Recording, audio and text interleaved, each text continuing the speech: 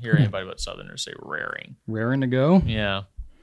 That is kind of weird. What does that even mean? I don't know. I never hear it outside the context of that phrase. I never say it unless I'm trying to do like a very Southern impression. You know what else you don't ever hear? Hunkering down. You can't say that in a distinguished way. That guy over there, he's hunkering. No, he's hunkering. Hunkering. No. I've never heard that word outside of that phrase. No. Hunkering down. Can you hunker upward? Can you hunker across? Is that even a word? Hunker? I don't know. If you say it by itself, it sounds even more weird. Sounds made up. Let us hunker. All words are made up, aren't they? Hunker while we wait. Okay. Anyway, you ready to hunker down and do this episode? No. Let's just... I don't even know. Let's not hunker. What are we even talking about? I don't know. Who's hunkering? Not me. All right. Let's hunker together. Okay. Welcome, everybody, to episode number 62 of the Goulet Pencast, where fountain pens are still a thing. Still a thing, Drew. Heck yeah. I'm Brian Goulet. I'm Drew Brown. And we're here from Goulet Pens, literally, again. Still doing it. We're going to deliver this casual and informal, tangential and extraneous, superfluous and extemporaneous fountain pen show, where we talk about what's going on at the Goulet Pen Company and in our fountain pen lives. On today's show, we're going to talk about Grail Pen Remorse, our Goulet Pen libraries of pens and things, filtering pens out on our site by country. So how do you shop for a pen by country? Giving your VP some TLC. VP TLC. That's right. We're going to bring CY back from Tokyo Station Pens. VP TLC CY. That's right. We're going to have him in a guest spot to answer his own special questions. FYI. Several of them. And we have a hypothetical question. We have a pen spotlight on the new LAMY Studio Dark Brown, as well as a bunch of several personal shenanigans. So it should be a fun one today.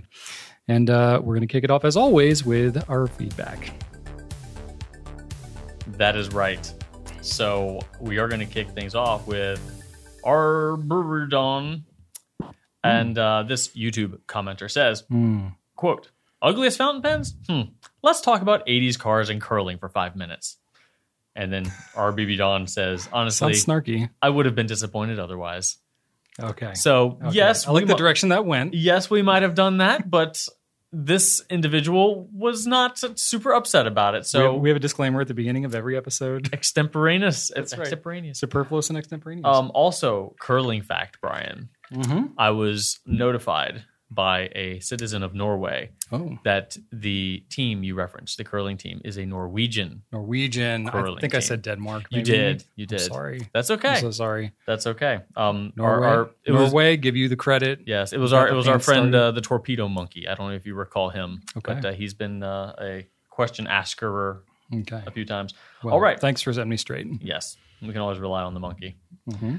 All right, and we also got lots of comments about the pens used by the royals in their coronation events. Yes. So we are absolutely not into what they're using or have been paying much attention to that so that we can deem ourselves experts. Queen Elizabeth passed away. Heard about that? We know that. I know nothing else. That is a fact. Literally nothing else. Yeah. So I didn't even read a headline. I King had somebody Charles tell me is about the king it. now. Okay. So there's a what king. What does that mean? We don't know, but there was a lot of confusion and concern in the fountain pen world because he used a fountain pen, and the other royal families that upgraded their terms and titles. Oh yeah, because I guess everybody gets kind of an upgrade, right? Yeah, everybody got an upgrade, but they all signed documents, and they all signed documents with Pilot V pens. Okay, which is like the varsity, I guess. Is that what it is? Yeah. Is that the V pen? Yeah. Or is that like the? That's not the rollerball. The what am I thinking of? Not the. I think the V pen is something different. Isn't really? It? I thought it was a varsity. Maybe it's a varsity. Maybe it is called something different. It looked kind of like a varsity, but everybody used a varsity except for King Charles, who used what popular opinion is saying is a Mont Blanc 146 Legrand Solitaire. So there you have it. I don't know what. Oh, the V pen's a varsity. Yeah. Okay. There you go. Varsity. So varsities and a Mont Blanc. That's what they used. The weird thing was that King Charles dipped his in an inkwell that apparently was a gift from his kids. So that's cool. Little that might have you can do that. That might have thrown some people off. Like, what the heck is he using? But yeah, you can dip a fountain pen. That's absolutely. Fair. Yeah, it was a Mont Blanc. So we got a lot of questions about it. A lot of people, for some reason, thought we would know. So That's what I gathered to the best of my Googling abilities. But yeah, feel free to. I mean, we know about pens, but we don't know anything about the royal family. Right, yeah. So feel free to tell me I'm wrong about that, which is very, very possible. All right. And then we also got some positive feedback in regards to Brian's mention of whether or not you would like to see us include more coordinating ink sample sets to videos that included inks. Yeah. And lots of people said yes. So we're going to try to do that more. So thank you for that. Awesome. We'll be doing we did one for our chroma shading videos, and we'll be doing another one for... and that set is now out of stock because we are missing several bottles. The same will be It's said... not that we didn't sample them. We literally don't have the bottles to even sample from. The same will be said of the set we're making for my top ink in every color video. Yeah. We're also out of some of those as well. Rachel was like, dang it, Drew, we're out of like so many of these. So apparently I'm just going to need to like, coordinate all of my picks to what we have in stock, which... we're not going to do that. No, I'm not going to do that. No. But anyway. I mean, we'll try to have it in stock. Yes. But some of these things are outside of our control. What I need to do is I just need to let the inventory team know when I am going to be doing in advance, a video. Yeah. So we're new to this thing. Well, that's why we asked, is because it's like, it seems like a simple thing, but it's like, yeah, we should just pull it off the shelf. But like, y'all don't understand how much time and effort we spend just to get stuff, just to get it, just to get the stock. Like, it's so unbelievably difficult for us to get stock on the things that we're trying to get sometimes. And while domestic shipping is much recovered from the COVID disruption, it's better. International shipping is still pretty variable. It is. And ink is heavy. Ink and paper especially, more disrupted by pens than pens are. Because even during all the COVID setbacks and just the historic supply chain issues that we saw with, the last 2.5 years, it was never perfect before that, but it was even worse the last 2.5 years. But the challenge is that you can't just like, instead of shipping it on a boat, send it on a plane. Something's made overseas and it's got to come to the U.S. It's like magnitudes more expensive in shipping, like 10 times the cost to send it air freight as it is to send it by boat. So when everybody's sending things by boat and stuff gets delayed, we run out of more stuff. Stuck in canals, things like that. Longshoreman strikes. Yep. All these crazy things happen. And so sometimes we just run out of certain colors. Right. And for a long time. And we can't predict that. So we're working on it. So we're trying to plan ahead. Be patient with us. Yeah. And if anybody has any suggestions to alternatives, share them in the comments. I saw a ton of engagement in the comment section this week, Brian. Just a lot of conversations, a lot of just people chatting. It was just so cool. Awesome. So if you're not a commenter and you just feel like you don't have anything to say, go ahead and ask a question. Like folks in the comment section will always help you out. I was going to say, like, more of that used to happen on Instagram and some other channels, but like, I don't know, algorithms are changing and like these other platforms are shifting a little bit. It used to be the YouTube, there wasn't really a community. Like they didn't have the ability to nest comments and all that kind of stuff. But YouTube, it feels like recently has really developed even more of that. Whereas some of the other channels have kind of gotten away from it. So I saw a lot of awesome camaraderie and a lot of help, a lot of really supportive and helpful, comments helping others make decisions and, troubleshoot and things like that. So yeah, well, y'all are the best. Seriously. It's amazing. And there's some other things. There's like super thanks. That's something I'm looking into. There's like the ability to do custom badges for our commenters and stuff like that. Like we can create different levels of engagement. Oh, I want to give out badges. Yeah. So, I mean, there's stuff that we can explore. We haven't really talked about this stuff yet, but that's about that. Definitely something that we can look all into. Y'all badges. I'm exploring some of that. So anyway, nice. Yeah. And then so I made a random comment about Archer, my son, saying the random phrase, "Oh, demon breadstick," out of nowhere while we were walking up the stairs or something. And my wife and I were like, "What the heck?" And you were like, "Oh yeah, kids." So many people in the comments were like, "Drew, why are you acting surprised that your son of all people said two random words that don't make any sense with no context?" And I was like, you know what, y'all? Okay. Get a taste of your own medicine. Yeah, that's 100% accurate. I don't know why I didn't see it. Everybody's like, Drew, turkey hammock much? I was like, oh, okay, yeah. That is true. Yeah. Oh, and he even kept with the theme, the two words. I merging didn't into even together. think about it. I didn't think about it. But it's like if the people in the comments know me better than I know myself, because I didn't even think about it. But I was like, Drew, stop. You know why he said that. We're going to have to do a demon breadstick sticker or something. Someone already mentioned that. Someone already mentioned that. That's fantastic. I love it. So, yes, y'all are right. You're right. You know me. Now, I will say with our kids, sometimes it's not that they're making things up. It's that they're either pulling something out of context and I just am not familiar with the reference, like from some kids show or some game that they made up that like, as Joseph and Ellie, they'll make things up together and it'll be like their thing that they'll talk about a lot. Not unlike Turkey Hammock, just completely made it up and now it's our thing. But they do that with each other, but I do the stereotypical, I'll say, dad thing where I'm like half listening some of the time. So they make references or we're watching a show or something and I'm watching it, but I'm not really watching it. So they make references to things and I'm like, where is this from? And they're like, it's from the Sonic movie or whatever. And I'm like, oh, that's news to me. I've only seen it 17 times, but I haven't really seen it because I'm in like La La Land as I'm watching it. You know what I mean? Anyway, it's a good movie. It is a good movie. I've seen the first 30 minutes and the last probably 20 minutes, I think 5 times. I think I've seen the movie once all the way through. I don't watch half movies. If I sit down to watch a movie, I'm watching it in its entirety. Yeah. Well, the kids will like turn it on a Saturday or something. And I'm like trying to do yard work. I'm trying to do something else. So I'm like finishing, I'm like making pancakes and they're watching that sometimes happens. We sit down and eat pancakes. They watch the rest and I'm like going to the dump or I'm doing something else. So I've seen like the beginning and the end a whole bunch of times. Yeah. No, I take it. Usually when that happens, it's like TV series or something. Yeah. But I get that. And then one last thing, I was reminded. So thank you. I forgot to include a picture of Brian and I in 5th grade because we were talking about something about 5th grade. I think Ellie is in 5th grade. She's in 5th grade, yeah. And we were talking about being like top of the class, Yeah, and so anyway, I told you I'd put a picture of us in 5th grade up. I forgot to do it, so whoops. Here it is. That's us. We're not happy. Enjoy. We're not happy at all. Wasn't unhappy. They probably weren't great at telling us to smile. Or I didn't know what I was up to back then. But, well, they had that was before digital photography, so they didn't know what they had. It was like you took the picture and you're like, well, hope that turned out. Yep, there you go. All right, that's it for me. All right. I got a couple of pieces of feedback here. One is from John Detweiler.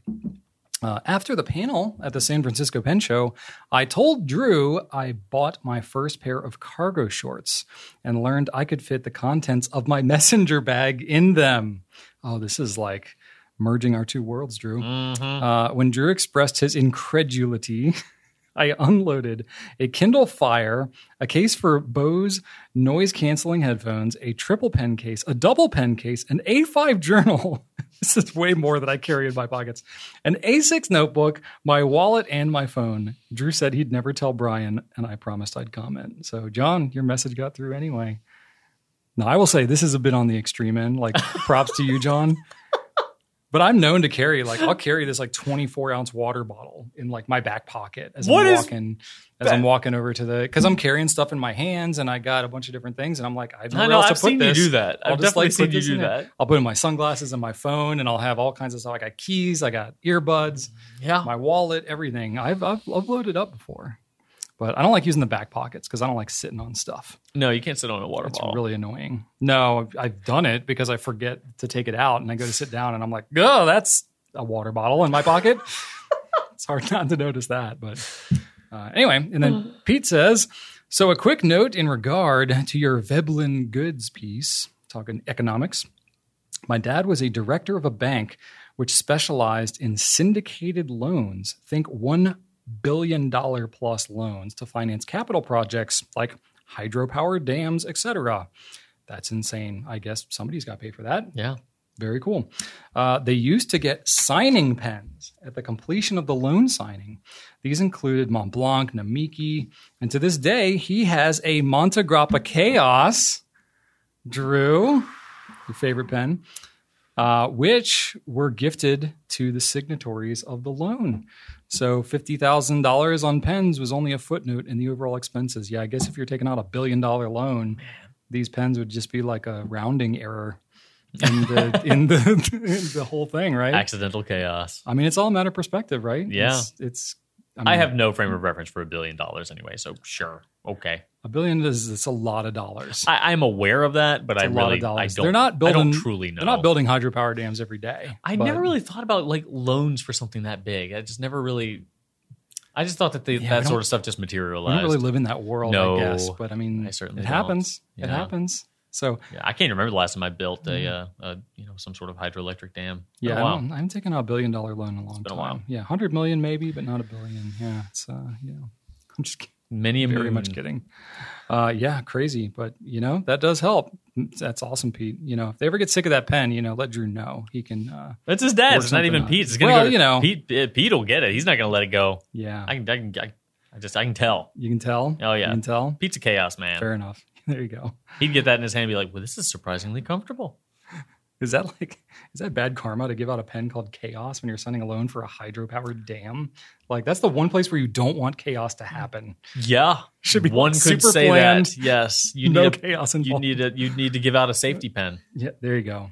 There you go. Well done. Well done. All right, that's all we got for feedback this week. Now let's talk about some new stuff. All right, so we got some new things. We got some coming soon things, and we're going to talk about both of them right now. One thing we have is a new model from Edison Pens based out of Milan, Ohio. Good old Brian and Andrea Gray there making some pens. So the Comet is the newest model, and they have 3 colors. They have Brandywine, Cumberland, and Sea Spray. So these are the same price as all of the other Edison pens, $169. These are made in Milan, Ohio. We've been to their facility before. We have. And seen them made. Great pens, great people. It's not every day they come out with a brand new model either. No, the last new model was probably the Ascent, which is the one that we did. Well, I don't know if they came out with a signature line, but the last one that we've been able to sell, because they sell signature ones, they do custom pens. They have some of their models that they do through select retailers, and we're one of those. This is the first new model that we've had through first retailer. Production line model. That we've had since we came out with the Ascent, which is our exclusive. So pretty interesting. It's got, I don't know what you call it in the top. It's like a clear finial thing in the top. I don't know the exact lingo that it is, but it's like a half sphere. I don't know. Yeah, it's kind of interesting. An orb of some kind. It looks like it should have like a mosquito in it, like in Jurassic Park. Definitely floating in the Brandywine. Yeah, the Brandywine for sure. Yeah, it's got like an amber colored kind of a deal. So I don't know. It's not everybody's flavor. I don't think it's very much an aesthetic thing. It's definitely different, than like far different than anything they've ever done. Yeah, they've never traditional. I don't think they've ever actually included a transparent element to any of their pens. Not to a production line pen. Yeah. I know they have for custom pens and stuff like that. But this is their first transparency in a production line. Yeah, that's pretty cool. Yeah. So I think they had done what they do contests, like they've got a small team, like maybe 5 people or so, and they'll come up with different models and different variations and things. And I believe that this one came from, I think it was Jake. I hope I'm not speaking wrong. I think it was Jake that came up with this one. And they just did it and posted it on Instagram. A bunch of people liked it, so they decided to make it a regular model. So props to Edison, trying out new stuff, doing some cool things.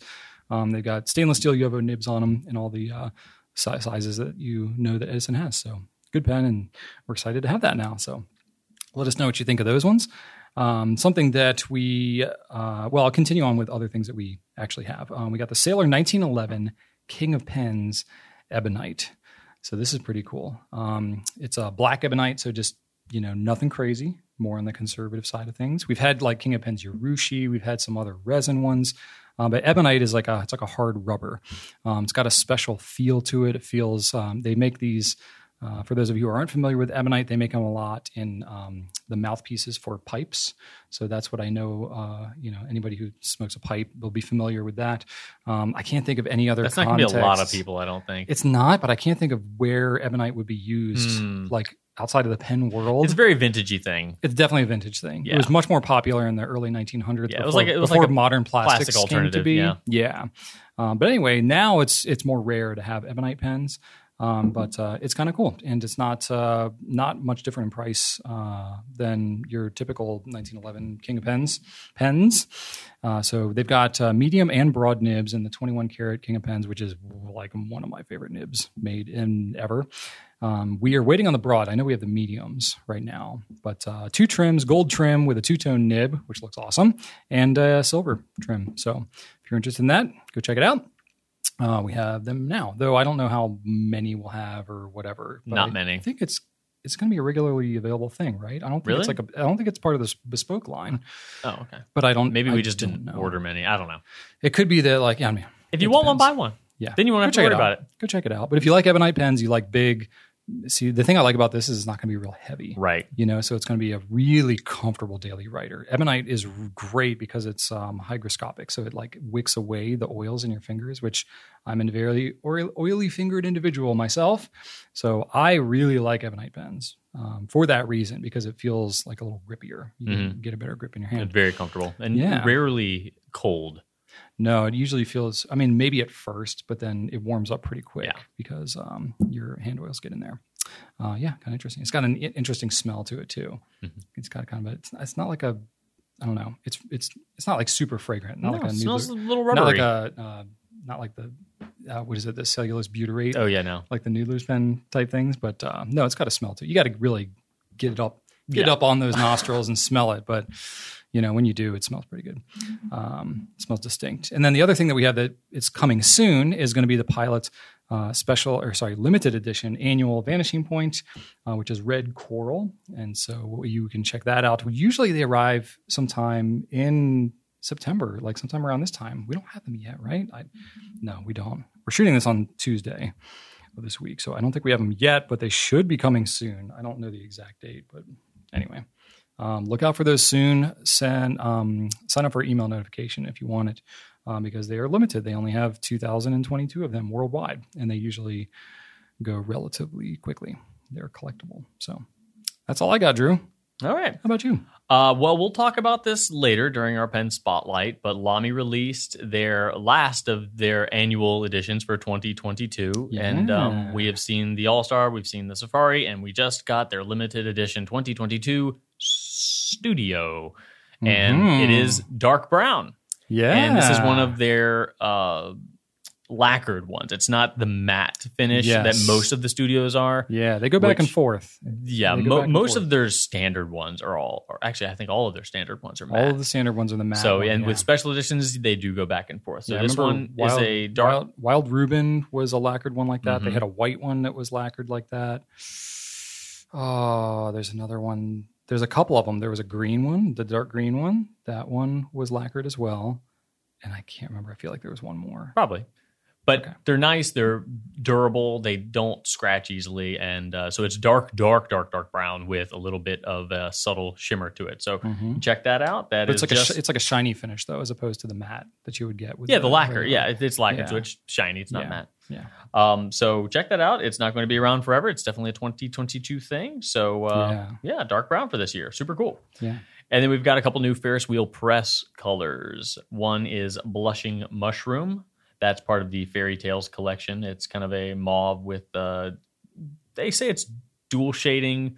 You can sometimes see that, but it definitely has a beautiful rose gold shimmer, and it's a fun ink, and looks really good. Cool color. Yeah, it looks really good on Tomoe River. Yeah. Also from the Fairy Tales collection, which is just a collection of fairy tale themed. I think mostly Alice in Wonderland or Alice Through the Looking Glass themed inks that has the features of the ink printed on the box to say sheen high, shading low, dual tone. So it's really cool that they actually put that on the packaging. As far as I know, it's the only one that does that. So anyway, Blue Barrel Tonic is the second Fairy Tales color that came out this week. That's a periwinkle blue dual shading with also rose gold shimmer. And then another more standard ink, not part of a special collection, just in their standard bottles, is Spruce County Post, and that is a gorgeous dark green, Brian. This is like my favorite type of green. It is just it's like what I always want forest green to look like in my inks. Yeah. I was really, really excited about this. Green, people are very specific about greens. Like you just go a little bit off hue. I like all of it. I really do. I love a lime green. I love a Kelly green, and I love a forest green. Okay. And most in between. But those are kind of like, I want my definitive lime. I want my definitive like true green. And then I want my definitive dark green. Right now, my definitive dark green is either ebony green from Private Reserve, but then I bring in Private Reserve avocado sometimes too. That's a darker green. Yeah. But Spruce County Post is a lovely, lovely green, and I love the packaging. I love the presentation, so that got me pretty excited. Nice. I'm going to grab a sample of that one pretty quick. Yep. I got one more thing to mention here that we didn't have in our notes, but please. TWSBI just announced the Eco That's Cerulean. right. That just got announced. Yeah, Cerulean Special Edition. Little side note here. Cerulean was the color of crayon that I found when I think I was in first grade. This is very early on, so it was not one of the standard like Crayola crayon colors, but I had like borrowed one from a friend or table mate or something, and I used it, and I was like, what is this blue? Now I'll say the true cerulean color is lighter than the blue that really gets my motor cranking, the Goulet blue that you see. Maybe I just like colored real hard with it because, with crayons, you can like change the hue of the color based on how you're writing with it. For whatever reason, like on paper. You're not known for your physical subtlety. No, I will say that. Not typically. No. So I don't know. I discovered that crayon, forgot the name of it, but just like that color stuck with me. And I was like, what was that color? What was that blue? And I remember, I think it was years later that I just stumbled across that color again, that crayon. And I was like, oh, this is the color. I think it was, I'm not joking, probably a decade after that. It was like a very significant amount of time. I'm surprised so that must have been very important for you to remember that. It really you really like me. That blue. I mean, look at all the blue stuff that we have around here. I don't doubt that. I'm surprised that this crayon was the specific. That was the catalyst. How about that? The catalyst. All right. Now, I mean, this was a long time ago, so maybe I made it up in my own mind, but I seem to remember that was. But the word cerulean gets in your brain and lights it up. Well, yeah, but then now that I look at the pen, because I saw the pen, I was like, I mean, I like that color, but it's not Goulet blue. You know what I mean? Like, no, it's not the Goulet blue. But then I looked at pictures of people that, this is weird. I looked at pictures of people that you use the crayon, and like when it was darker, it was more of a Goulet blue color. So I was like, okay, so I think it was that crayon color, but like a true cerulean color is a little bit lighter than a Goulet blue. But anyway, either way, I think it's cool. I still love this shade of blue. So TWSBI's coming out with a color in the Eco Cerulean. That they are. So I'm digging it. But just a little fun fact, that name Cerulean is significant to me because of my childhood and the crayon that I never had. Wow. The one that got away that I then found. And then now it's like everything I'm known for is that shade of blue. So what are you going to do? Okay. We've got some history there. It's funny because I repeated that same experience. Well, not sort of. Sorry, I'm super tangent here. When I first got into fountain pens, I went to the DC Pen Show in 2009. I'd never used a fountain pen before. I went there. Other than just experiencing the show, I wanted to walk away with an ink because I had a fountain pen, but I wanted to use an ink. I had no fountain pen ink. So I went there and I wanted to get basically a Goulet blue. I was like, I want that, like what I remembered to be that cerulean blue. I wanted that same experience. And they were doing swabs. There was one vendor that was doing swabs of ink at a show. And if you followed us for a long time, I've told this story before, but they were doing swabs, and they did a swab, and I was like, yeah, give me that dark blue. And of course I didn't know. It wasn't like a total bullseye, but I was like, yeah, that's close. That's close. I'll use that. Turns out it was just like super wet. And then when it dried, it lightened up quite a bit. And I was like, lesson learned. Fountain pen ink looks different when it's wet than when it's dry, especially with these blues. It was Diamond China blue was the first color that I got. That's still a really nice underrated color. It's a nice color, but it's not Goulet blue. No. It's like more of a periwinkle blue. But when you take a Q-tip and you like swab it hard, it looks much darker. Yeah. Yeah. And it's funny because then they gave me like an extra like sample bottle of Diamond Midnight, which is actually like it's more of a navy color, but it was closer to what I actually wanted. And then, so I was like, oh, womp womp, disappointment with the first color because the swab is different. And then I was filling from the little 30 mil bottle, the extra one, the Midnight that I got.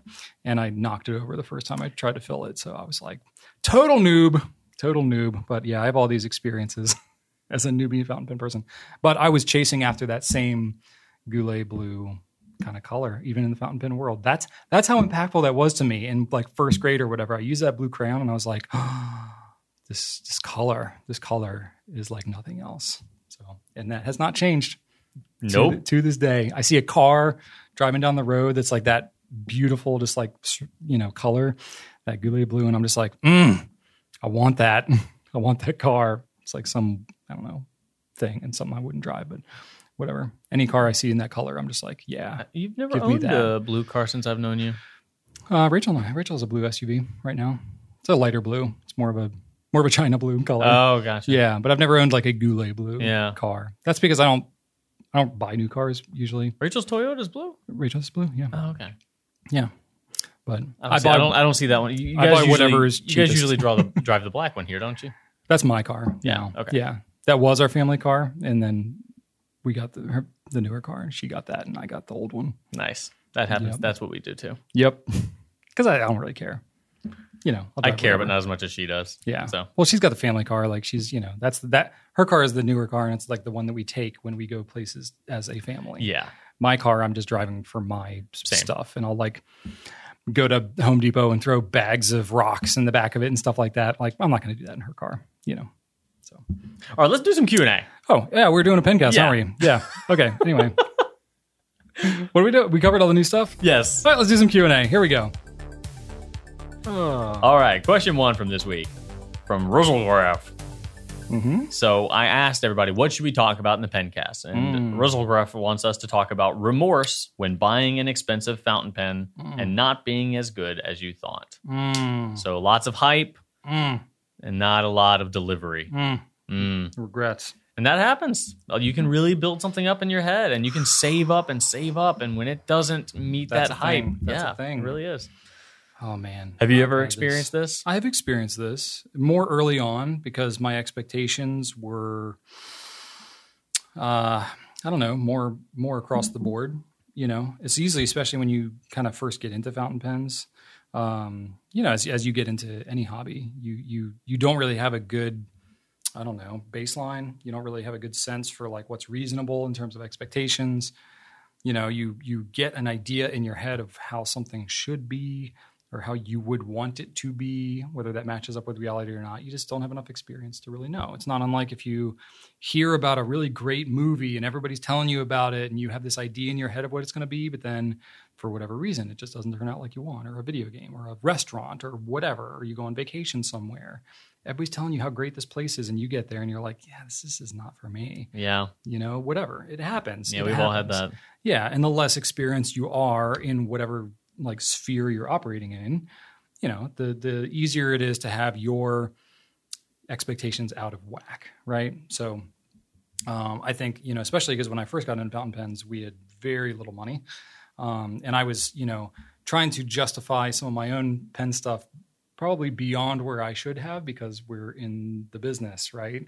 So I never would have spent, my first pen that really was out of line of expectations for me was I had a Pelican M800 that had a 1.5 millimeter stub nib, which is not a typical nib that they have on there. That's a big spend. Is a big spend, especially at that time. I'd been in fountain pens probably 2 years at that point, and that was the most I'd ever spent on a pen. We didn't sell that pen at that time. I just bought it personally, and because it was expensive, I had all kinds of expectations about what it should be. Now, the pen is really nice, I will say that. For sure. But it had some of the over-polishing baby's bottom type of stuff that you sometimes can see on gold nibs. Especially the larger gold nibs. Yeah, and I didn't really know how large of a stub would be practical for me in my daily use. So I've been using, up to that point, like a Pelican Script 1.0, and which is a steel nib. It's sharper and it's thinner and stuff like that. So this one was broader. It was very smooth, but sometimes it had some starting issues. And that just and it wasn't all the time, but it was enough where it let me down, and that was rough, especially because I spent so much on it and all that kind of stuff. I've since gotten it tuned and gotten it, all taken care of and stuff like that. But that was my first experience of being it's nothing against Pelican. We still carry the brand and all that kind of stuff. Yeah. That nib is not a regularly available nib. and I might have just gotten a bum one or something like that. And again, because it was just my personal one, I didn't make it a big thing. But it was the first experience that really stuck with me of just like that disappointment. And, literally I carry that thought with me today when people buy, a pen really of any price, but especially a pen that's more expensive or a pen that's outside of something that they would normally buy. They kind of go out on a limb, and if they feel let down, like that's the memory that I recall. And I'm like, oh, that sucks. And I'm like, we'll do whatever we can to help make that right, like as a retailer, because that's such a disappointing thing. Now, that doesn't happen all the time. Like most people are pretty darn happy with their pens, even in that price range. But I will say pens that are more expensive, that is more common of an experience because you can build up in your own mind what you think this pen should do based on its price. And sometimes that's reasonable and sometimes maybe it's not. So good lesson for me that I've carried with me. But it definitely, stuck with me as we built this company. This was before Drew was even a part. I think this was like pre-you. We don't talk about those times. Those were the dark days. That's right. The dark ages of the Goulet Pen Company. But yeah, it really stuck with me. And so as we built all this, actually we were really hesitant to carry expensive pens for a while because I felt intimidated as a retailer to even carry them. You remember a time, Drew, when like the most expensive pens we carried was like a Pilot VP on a LAMY 2000. Right. That was it. We didn't sell anything over $200. We had 2 platinum pens that were near $1,000. That's right. We had a celluloid. Those were anomalies. Oh, they are. They were like, you showed me them once. You're like, hey, you want to see $1,000 pen? I was like, what? One was a faceted celluloid one. Yep. And then the other one was some sort of urushi. There was one of the black on black ones. I think a black on black. It was like a dragon theme or a tiger theme. I can't remember. I think the dragon was the oldest. It was like a decade ago. Yeah. Yeah. It was before the one with the sword. Dragon one is pretty awesome. The sword one came later after we had gotten out of the garage. Awesome. I remember we had those too, and they were just there just in case. Maybe one day we would sell them. Yeah, we did sell a few of those, and they just stayed on top of the shelf. Yeah, but that was like a different league. Oh, absolutely, and there was a huge gap between all of the other pen prices and then that price. Oh, for sure. We went from like 300 to those. Yeah, but we eased into it. It was probably 4 or 5 years before we regularly started selling pens that were kind of in this range of what I would consider to be luxury, like truly more expensive fountain pens. Now, of course, based on your perspective, people outside of the pen world, like any fountain pen, is $12 is expensive. Yeah, exactly. You're like, you can buy an entire like shopping cart full of Bics for that price. Like, how would you spend that much on one pen? And you're like, well, it's like anything else. Anything else you get into, right? Yeah, right. So when you're signing $1 billion hydropower damn contracts, free chaos. There you go. So that's my biggest thing, I think, is, advice to you all who are, it's a scary thing because honestly, you're spending a pretty fair amount of money on something, a tangible good that you expect to perform. It's a tool. It has to work like you think it's going to work. And you want to make sure you really like this pen. Because, pens you can get in this price range, I'm considering like $300, $500 pens on up. These are like pens that you would hopefully want to use your entire life and probably have as heirlooms to pass on. Like that's the level of pen that you're probably talking about at this point. And so I think about that. I think about a pen that's got to last that long. It's got to be good enough, not just that you like it when you get it, but that you will like it for decades. And that's high expectations. It is high expectations. So we try to take that very seriously. So my advice to you is, obviously spend time, do research, try and get your expectations realistic. If you ever get to a store, a pen show, you have a pen friend or whatever, try to get the pen in your hand because that will just convey so much more information. I wish there was a way that we could like virtually do that, but we can't. It's a limitation of being an online store. But we have one of the most lenient and fairest return policies, I think, in the fountain pen world because we try to be really understanding around that. And we will try to work with you all on that kind of stuff. So just, make sure you're buying from a place that you can trust, that will work with you if you, have any type of experience that things fall short, because I know it can happen. But that's the one that sticks the most in my mind. I've had other ones where, they've been expensive, but I've had a more realistic expectation. And I'm like, oh, okay, I understand there's some trade-offs and that kind of thing. But that was That was probably the one that was the most incongruent with where my expectations were. And it's purely because I was putting more into it than I think was fair. So what about you, Drew? Yeah, I've definitely been there for sure. I've been disappointed in a lot of pens, and I think the longer I want it, the more I just gradually build up hype. It's like it's exponential. Or like the harder it is to get, the more rare it is. Yeah, obviously the more rare it is, the more I want it, Right. and then the more I want it, the higher my expectations get, and then by the time I actually get it in my hands, there's no possible way it could be as good as I want it to be, because at that point it's just out of control. Yeah. So for sure, I've definitely been there. I agree with Brian. Definitely do your research. We've got a lot of reviews on our site that are written by users and in most cases verified purchasers of that product, which you can see on the website as well to see if they've actually purchased that product from us. You'll see it. So you'll know whether or not they're being legit.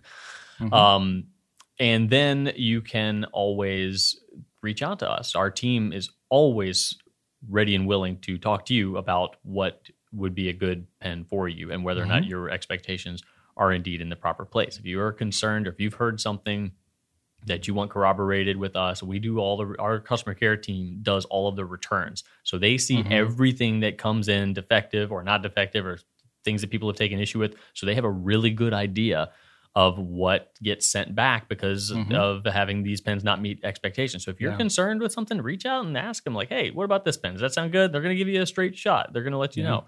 They're going to ask questions like, well, what do you like? Do you already have? Like, they're going to really try to nail down what would be the right pen for you. So please avail yourself of our customer care team. They're fantastic. And then if you do end up with something that you're not satisfied with, that you did pay a ton of money for, we're talking hundreds of dollars and hundreds of dollars.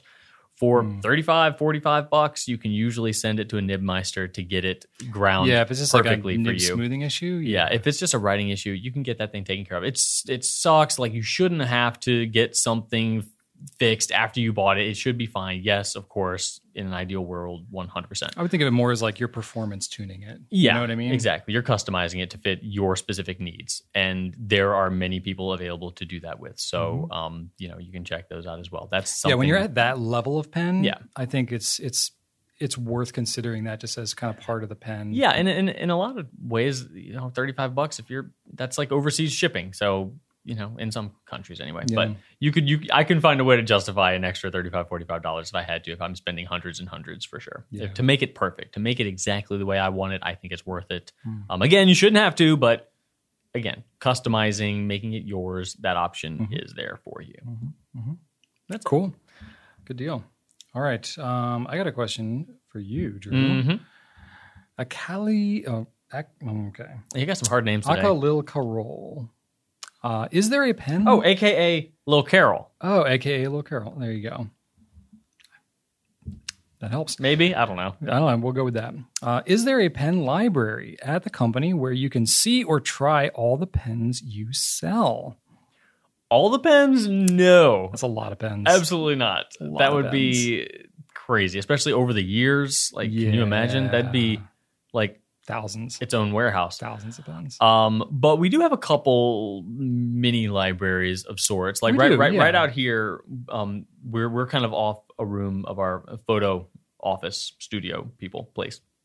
And they have a couple shelves. They've got some shelves for like props, things to set up their photos. And then they have another shelf with pens. We specifically catered our photo library pens for them to like use if they want to just shoot a notebook, but they want to have a pen with the notebook. Yeah, as props, basically. Yeah, we pick pens that have been around for a while and then will most likely continue to be around for a while, like the LAMY 2000, the Pilot Custom 823, the TWSBI Clear Eco. Matte black vanishing point. Yes, exactly. Things that you can pair with a lot of different products that aren't going to go away anytime soon, because what we don't want is to have a photo that now is useless because the pen with, like, people are going to ask, whoa, you're advertising ink samples, but there's a pen in the background. What is that?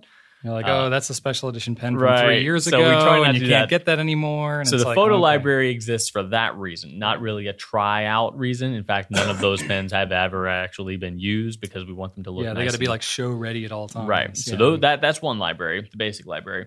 We have the customer care library, which are used for references. If a customer asks, like, hey, does this thing fit that thing? Can you swap this with that? They have a bunch of pens there that they can kind of say, hey, hang on, let me go check, and pop, pop, pop. check that out. Yeah, those ones are more for use. Yeah. Because that team is getting asked all the time, how does this thing write? How do you fill this? How do you clean this? Whatever.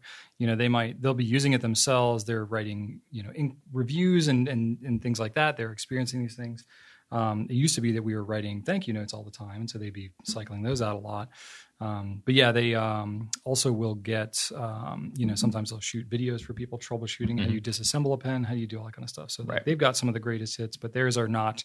They're not as beautiful show ready as the photo ones. In fact, theirs are more like most of them have rough and used and that kind of a thing because they're like inking up all kinds of stuff in them all the time. So most of them were not pulled from our stock. Most of them were returns that were not in good enough shape to go back to the vendor or to go on the bottom shelf. So we're like, well, we don't have one of these, and this is a different filling mechanism than we have in the library. So let's just put it in the library. And as we try and get a sampling, because it's like basically for our customer service folks, they need to get a breadth of experience. It's not like they need to have an example of every like color, every special edition, every whatever. Not.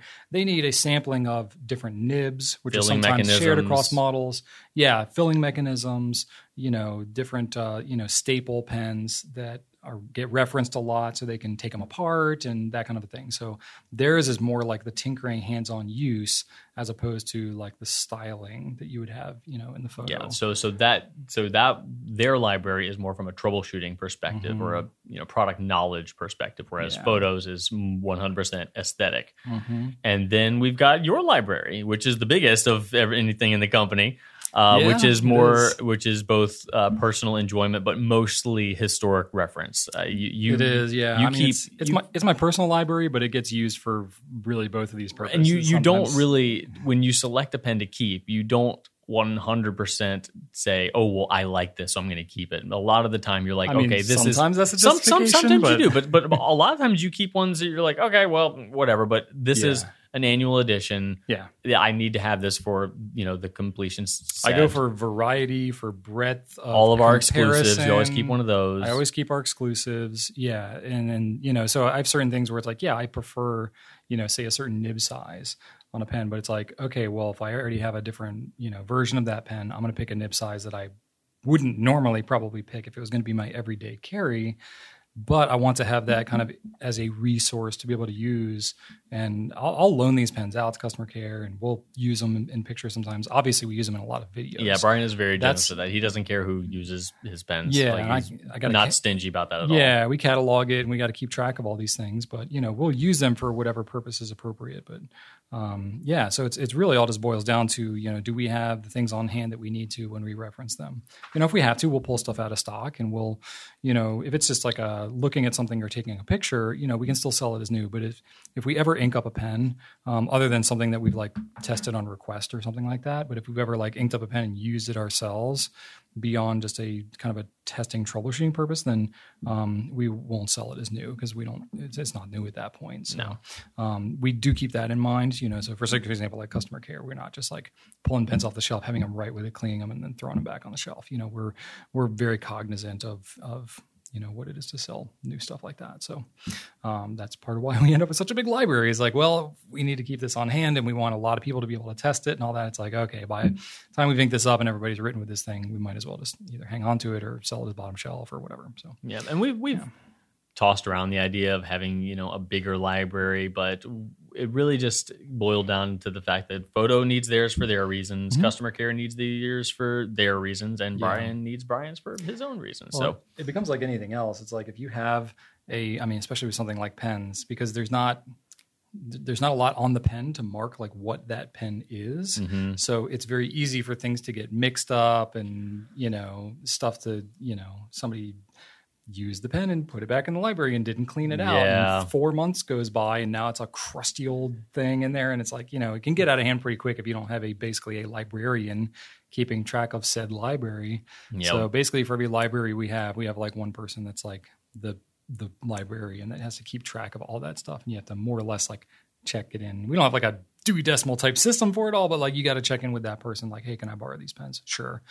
Snap a quick picture of them and they take it and you make sure to get it back and that kind of a thing. So yeah, it's a thing. It's definitely an element of stuff that we have to manage here, but it's definitely one of the more fun parts of the work that we get to do.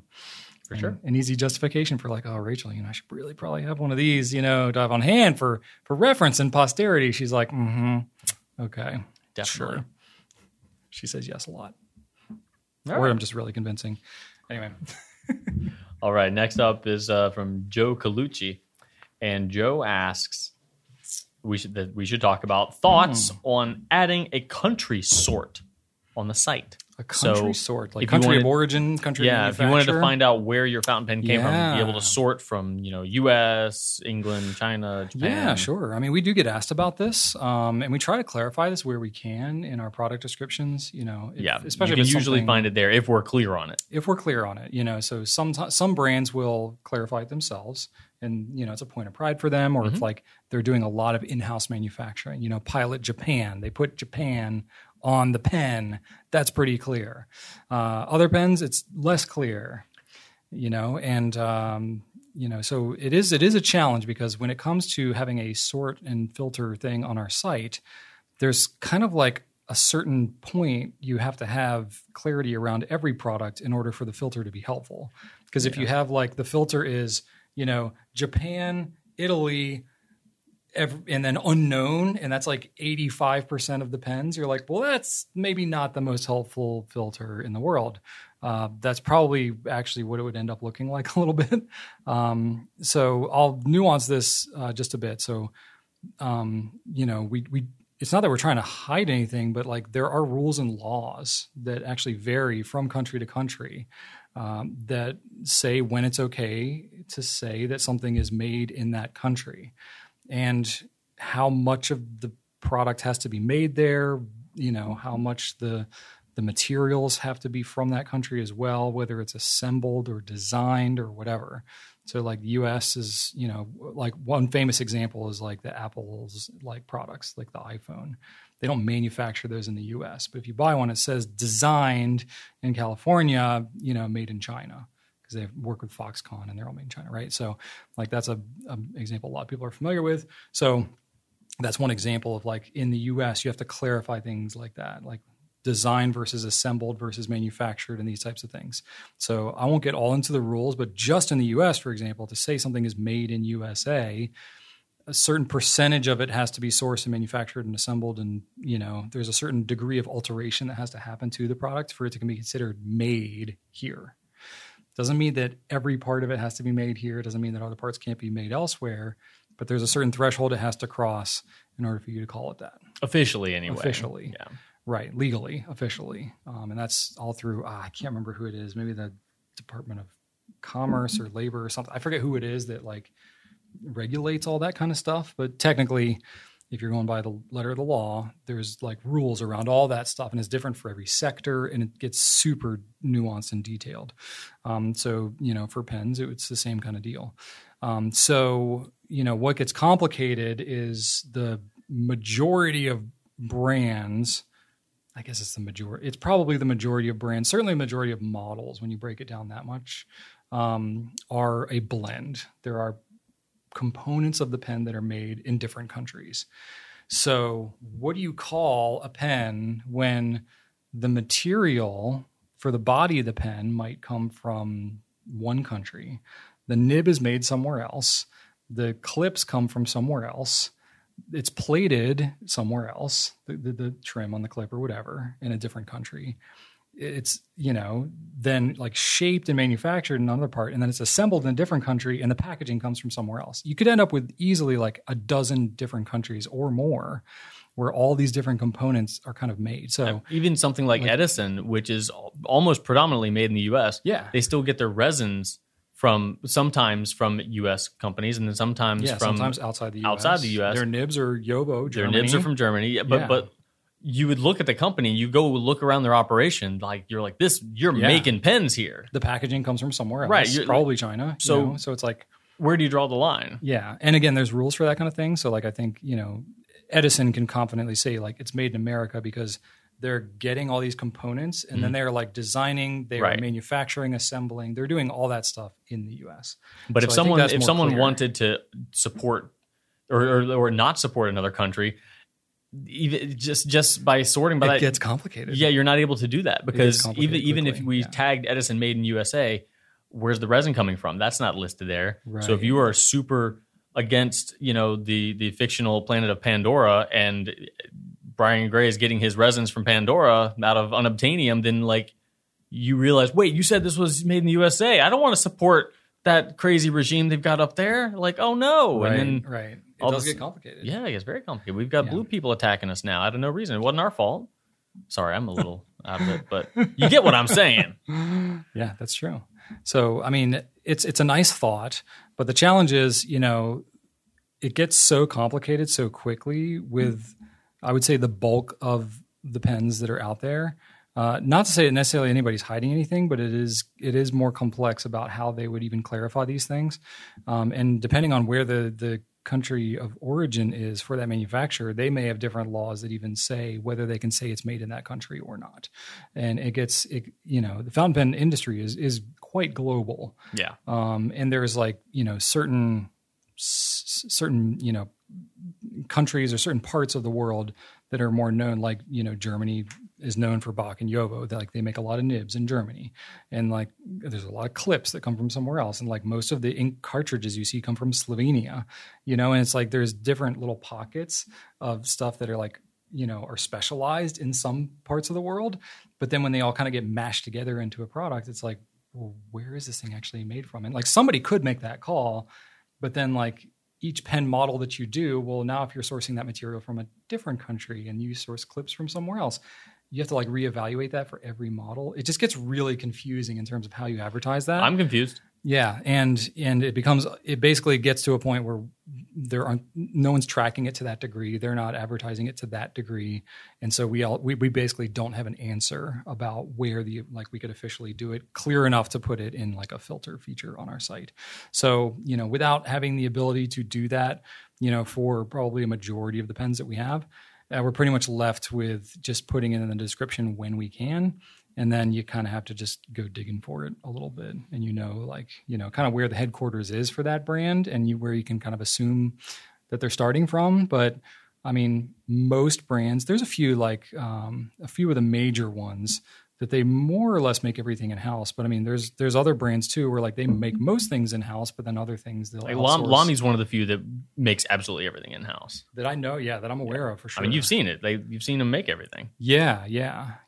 But there's other ones too that they might have some that they make, but they might outsource some of them elsewhere because, OEM, I forget what the acronym stands for, but, that's when, a manufacturer will white label a product and sell it under a different brand, or they'll make, components for it, and then the company will alter it and do some branding on it and stuff like that. That probably happens, probably more so with the inexpensive products. The more higher end stuff with the more known brands are usually, especially if they have their own factory, they're making that stuff. It's not like they're trying to hide it, but there's other products where it gets cloudy. Mm-hmm. So yeah, I wish it was nice and clean like that, but that's just not how it is.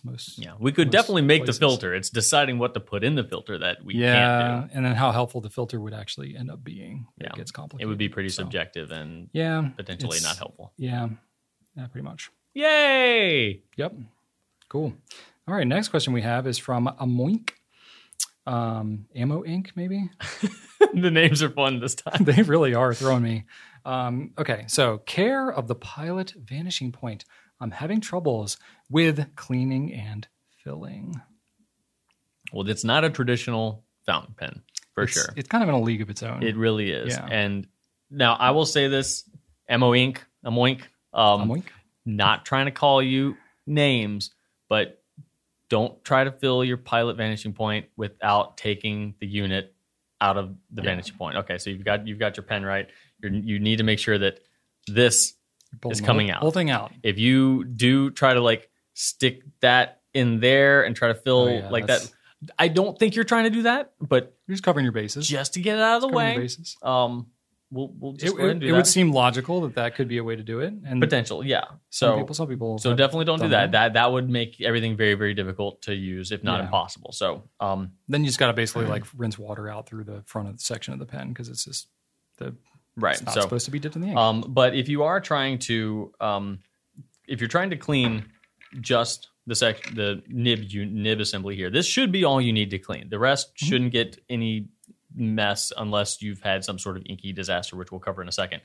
But this, you just either use the piston itself to operate, eject, retract over and over and over again until you have it clear, or you can unplug the converter from that, rinse that out however you feel with the piston or with a bulb syringe, and then do the same with this. I really love plugging a bulb syringe into these and just blasting water through it. That's what I believe to be the best way to go, because it's got a large opening and it fits a syringe really and nicely. These converters don't have the highest ink capacity too, so if you're flushing and filling using a converter, you got to do it over and over and over again. Yeah, so I blast a syringe in there too. Get it done quickly. So these are pretty standard to do. It's essentially like any other cartridge converter pen. Once you pull the nib unit out of it's the a pen grip body. section and a converter. Yeah. In a way, you don't actually grip it, but for all intents and purposes, that's what it is. Now, if you're talking about this thing, the front of the vanishing point, this is where it gets weird and complicated, because you do have some crannies and some nooks in here, Brian. You've got them both. I usually hear nooks and crannies. No, not this time. Not this time. It's crannies and nooks. So you've got a spring in here. You've got a door. You've got another spring that attaches to the hinge of the door. You've got a rubber gasket in here. You've got all sorts of crazy stuff in here. A lot of stuff crammed in there. Crannies and nooks. Yes, sir. Yes, sir. That's why I said that. So I'm going to show you real quick with this one. Brian's going to be my cameraman here. You got yours? Yeah, go for it. So my vanishing point is a very well-loved vanishing point. Okay. And it has been well-loved to the point where this front end just pops right off. Oh, look at that. Yeah, it's all jacked up here, but whatever. How'd you do this thing, man? It's well-loved. I have used it a lot. But anyway, you can see what I'm talking about here. You've got a door here. This is where it opens. Oh, look at that. That's the door. And it attaches to this. It's inky. It attaches to this rubber gasket, which is what creates a very, very nice seal. Nice. So this can get all inky, all up in it. And inside of the pen, there's a large spring as well, which you may or may not be able to see. But this gasket can come out. It's kind of hard to get back in, so I won't do that. But if you can see right there, I don't know if you can see. All right, you can see that there is a square cut out where the gasket protrudes through the metal. That's where this rubber gasket fits back in. So you can totally disassemble this. I wouldn't recommend it. It's kind of a nightmare. Yeah. So I also don't recommend taking the shroud off of the front of this, because you're not supposed to. It's not really meant to do that. No, that was an accident. Once you take that off, it will fall off easier moving forward. Yeah, absolutely. But just to show you what's going on in here, look at all the crannies and the nooks. There's a lot that ink can get stuck in. So hopefully you don't have a mess of ink, but these are all spots where ink could get Crannyville, USA going on there. Exactly. That's what I was going to say. Yes, took the words out of my mouth. But all of this is stainless steel, so you shouldn't worry about any of this rusting. Nothing in here is afraid of water. You've just got brass and stainless steel. So it should be fine if you did want to rinse this. Now, scrubbing is another thing, because as you see, if you just wanted to take something like this, I have a baby bottle brush that I had from way back when. I literally have those same ones at home that I use for cleaning my pens. Yep. So if I were to shove this through here all the way, it'll open this door. But then when you pull it back, it's going to like trap it. Exactly. So with the cup on, you're not going to be able to do what I'm doing and move that out of the way. Okay. So I wouldn't recommend going in and out. If you did want to use something like this, I would clip it here, tie some dental floss around the hook here, and pull it all the way through. Or if you have like a pipe cleaner or something like that. A pipe cleaner might also, if that's it's kind of like fuzzy. Exactly. So you don't want a pipe cleaner to get caught on any of these metal parts. If you did want to take a piece of wire and attach to a cloth, like an old piece of T-shirt or something like that, you could, pull that through.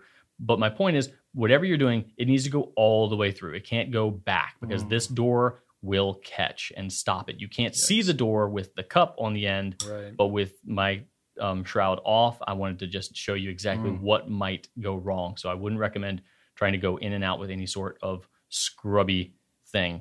Now, theoretically, maybe if you took like a toothpick or something, if you've got that thing crammed in there, like coming that direction, if you take a toothpick and kind of hold the trap door open, you might be able to backfeed it. Perhaps. Yeah, if you got a toothpick in, that would be a way. Because of your demo version pen here, you can see how that trapdoor works. So if you still have the front, cup, as you called it, on there, and you know that trapdoor is there, you can stick something in there to hold that trapdoor down. Yeah, if you do get something stuck, for sure. But even still, you're like sticking things in places, and you could damage something if you don't know you can't really see what you're doing. Right. Yeah. So, and another thing that I would say, if you are going to use something like this to go in there, another reason you don't want to pull back out on this part is because there's a spring in here that actually makes the clicky happen. And love your terminology. If you pull something out, you can pull that whole spring out. You can just shove it right back in. It's like friction fit. It is. It's just friction fit, but still, it's not something you want to do. Anytime you're pulling things out of the pen, you're risking. I mean, this is a pretty complicated pen. It is a pretty complicated pen. So, in summation, if you just need to clean your front section, just take it off, clean it like normal, like I just showed you. If this is the dirty part, there are things you can do. Just make sure that whatever you're doing, you go in one direction to clean, not both. And that's as long as you do that, you should be pretty okay. And if you do put a lot of water in here, let it air dry. Get it dry all the way before you put it back together. Another thing I'll say, if you're filling the pen, a couple of things that popped in my mind, just where this question could be coming from. When you're filling the vanishing point like this, obviously you got to fill it from the nib unit, taking the thing out of the pen. The filler hole is all the way up here. Yeah. So there's a square notch here, right at where the silver part starts. So it's longer than you'd think. When you look at how skinny this nib is, you think like, oh, okay, I just got to fill it.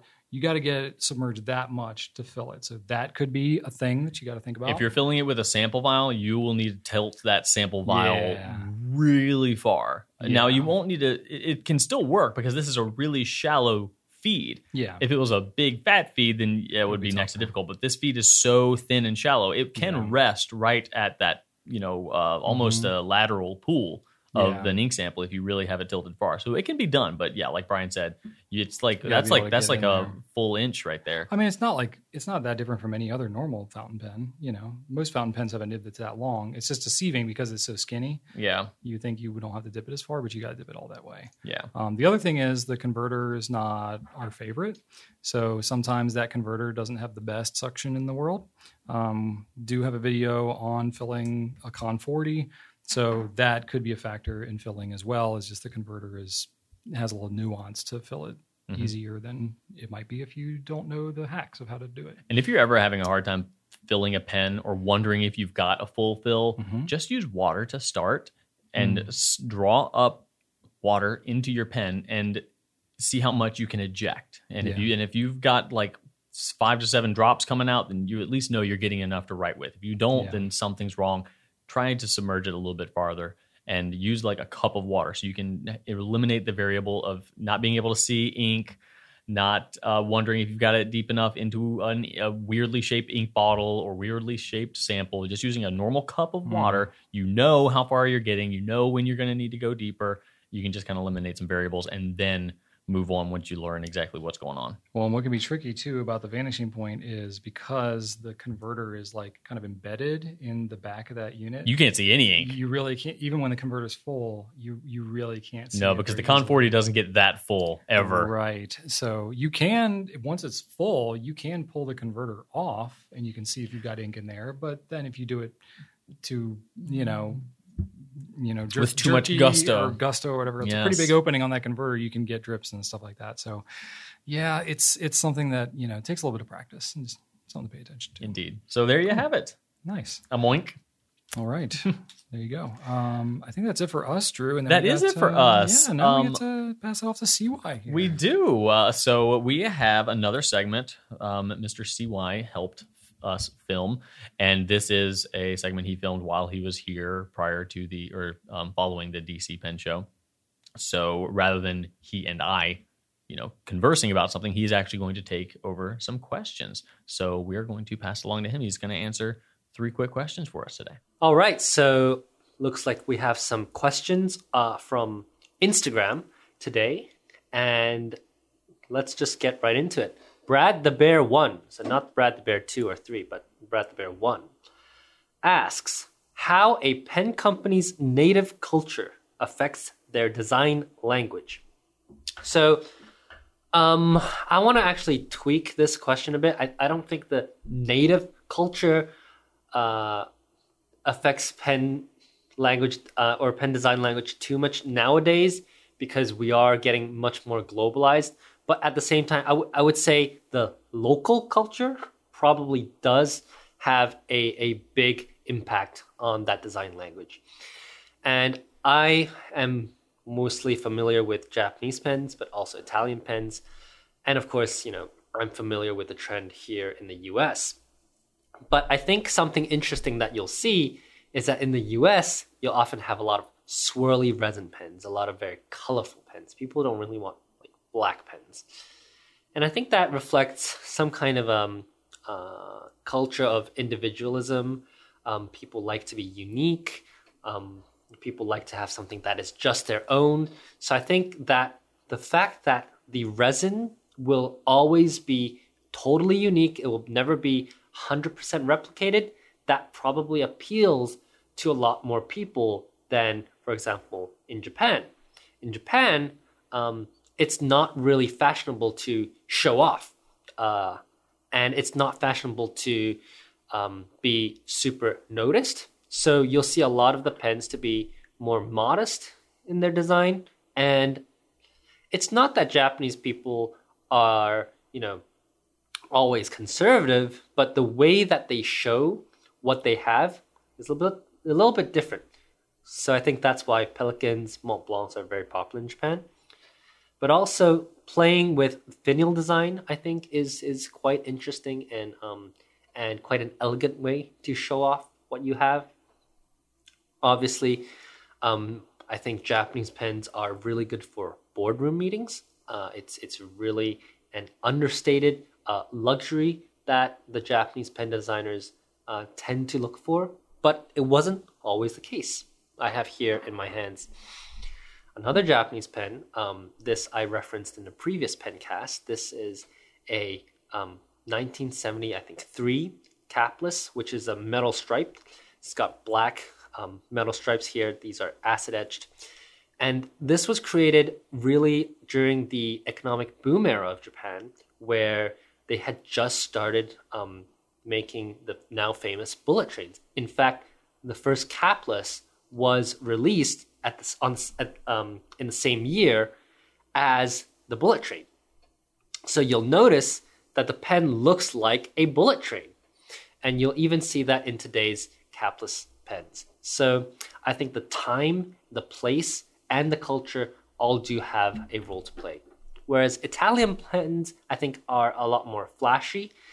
And if you've ever met an Italian, you'll know where that comes from.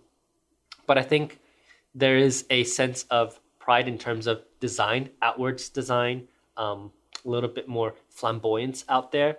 So to answer your question, Brad the Bear 1, I do believe that a company's local culture does affect their design language. We've got another question here by Caitlin Sveigart. I hope I'm saying your name correctly. If I'm not, please forgive me. The question is, what causes a nib to squeak? Now, this is actually a big issue for smaller nib pens. Nib squeaking happens when two tines touch each other and have a vibration which causes the nib to produce a sound. And a lot of times you'll find that this happens more often in pens with smaller nibs and pens with, I almost want to say, a bit thinner nibs. As long as it's easy for you to make vibration on the metal, that metal to metal vibration does cause a squeaking sound. So you'll find it more often, I think, on VPs, vanishing points. I know when I grind stubs or italics, they do have a tendency to squeak when the tines are pressed together and they have that vibration going on. And yeah, I think that is very straightforward. I think small nibs, tines vibrating against each other, making a kind of audio reverberation. So last question of today, or last question that I'm doing. Thomas Horton 4, again, not Thomas Horton 1, 2, or 3, but number 4, says, would you rather only use 5 pens for the rest of your life or 5 inks? If I were Brian, I would say, well, it depends on the pen and the ink and what the definition of my life is. But fortunately, I'm not Brian, so I think this question is relatively easy to answer. I would rather use 5 inks for the rest of my life because there are so many pen variations I want to try. And I think the engineering in pens is far more complex than the engineering in inks. Inks are mostly water-based solutions, whereas pens, you can get different design language on the body of the pen. You can get different design inside of the pen. You can get different nibs. So there are just so many more options. And while I acknowledge that there are a lot of different styles of inks as well, I do think that if I had to, I think I would be happy with a good blue, a good purple, and then maybe 3 fun colors. So I think that's relatively easy for me to answer. And that's all for today from me.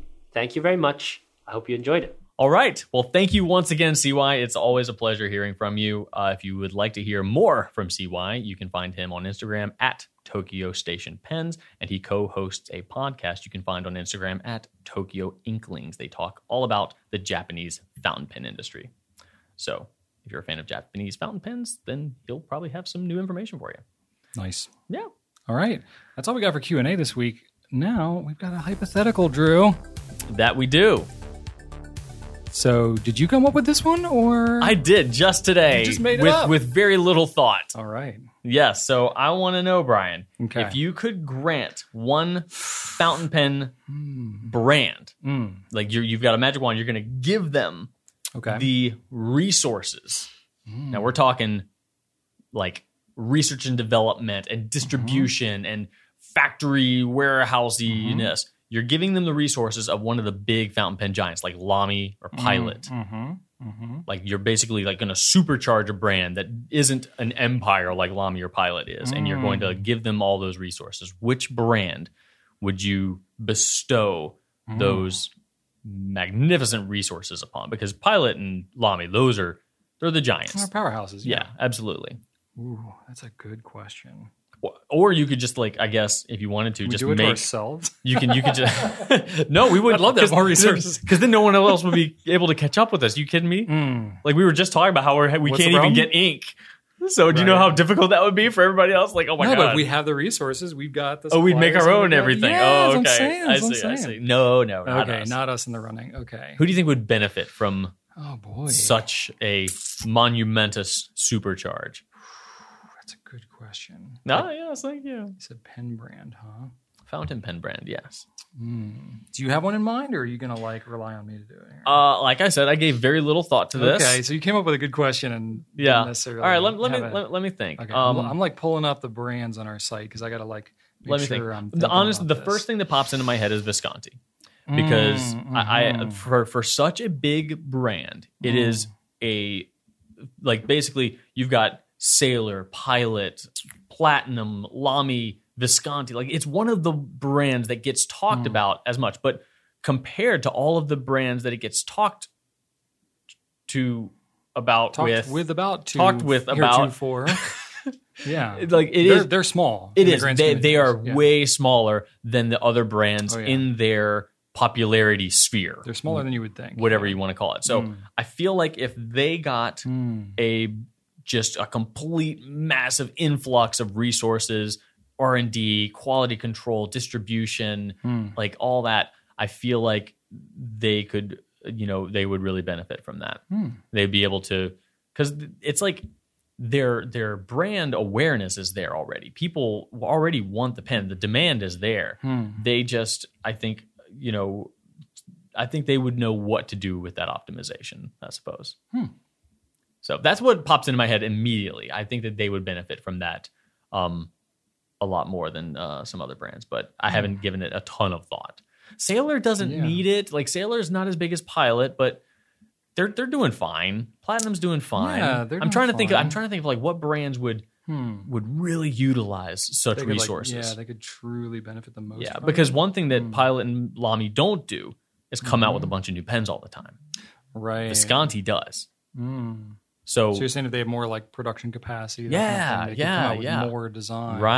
Right. And afford to do proper quality control and all that. You know, that putting that in there. Yeah. That's a pretty good one. I mean, that's a good one. I don't know if I have a better one than that. I mean, and then there are some that like are just really neat. You know, honestly, I could also think about maybe some that we don't carry, like individual people. Like what would Ian Schoen do with like Pilot level or Ben Walsh over at Gravitas Pens? What would they do if all of a sudden you snapped and all of a sudden gave Ian Schoen a 400 massive, people, right? Yeah. Like I don't know. I'm kind of curious. That would be interesting. Yeah, I mean, like Ben Walsh would be coming up with the craziest stuff. Like, yeah, he would be.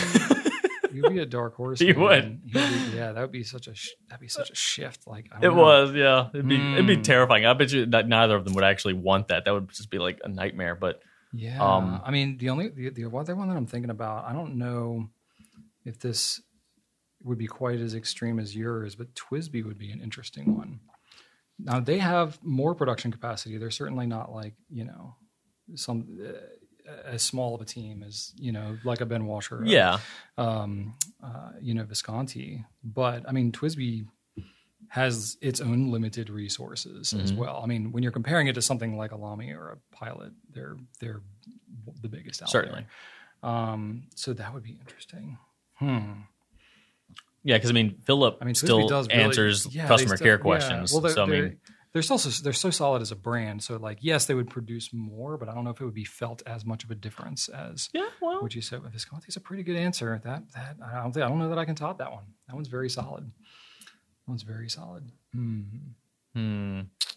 I'm looking at the brands here. Yeah. I mean, most of them are either slightly bigger. I mean, you got like Hueco and Pelican. Let's go with Yookers. They're fairly bigger. Yeah, Yookers definitely. Y Studio. The Yookers Empire. Traveler's Company. A Yook for everyone. Traveler's Company. We could use more than one pen for that brand. I mean, it's tough. Like Sailor comes out with a lot of stuff, but a lot of colors, not a lot of pens. Colors, yeah, but they've only got a couple of models. Yeah, like they could. They really have two models in different different sizes. They could expand the models. That would be cool. Would be kind of a game changer. And then that would put them right up against Pilot. They'd be like Pilot size. I mean, Diplomat. You could make an argument for Diplomat too. They've got the Arrow, which is like their and they already make really high quality pens. They make high quality, but like I don't know, is there more they could do with that? Certainly. Benu too. They're coming up with all kinds of creative stuff. Like their designs. Oh my god! Can you imagine what Benu would do? Like the number of things they've had to overcome just to exist as a company is incredible.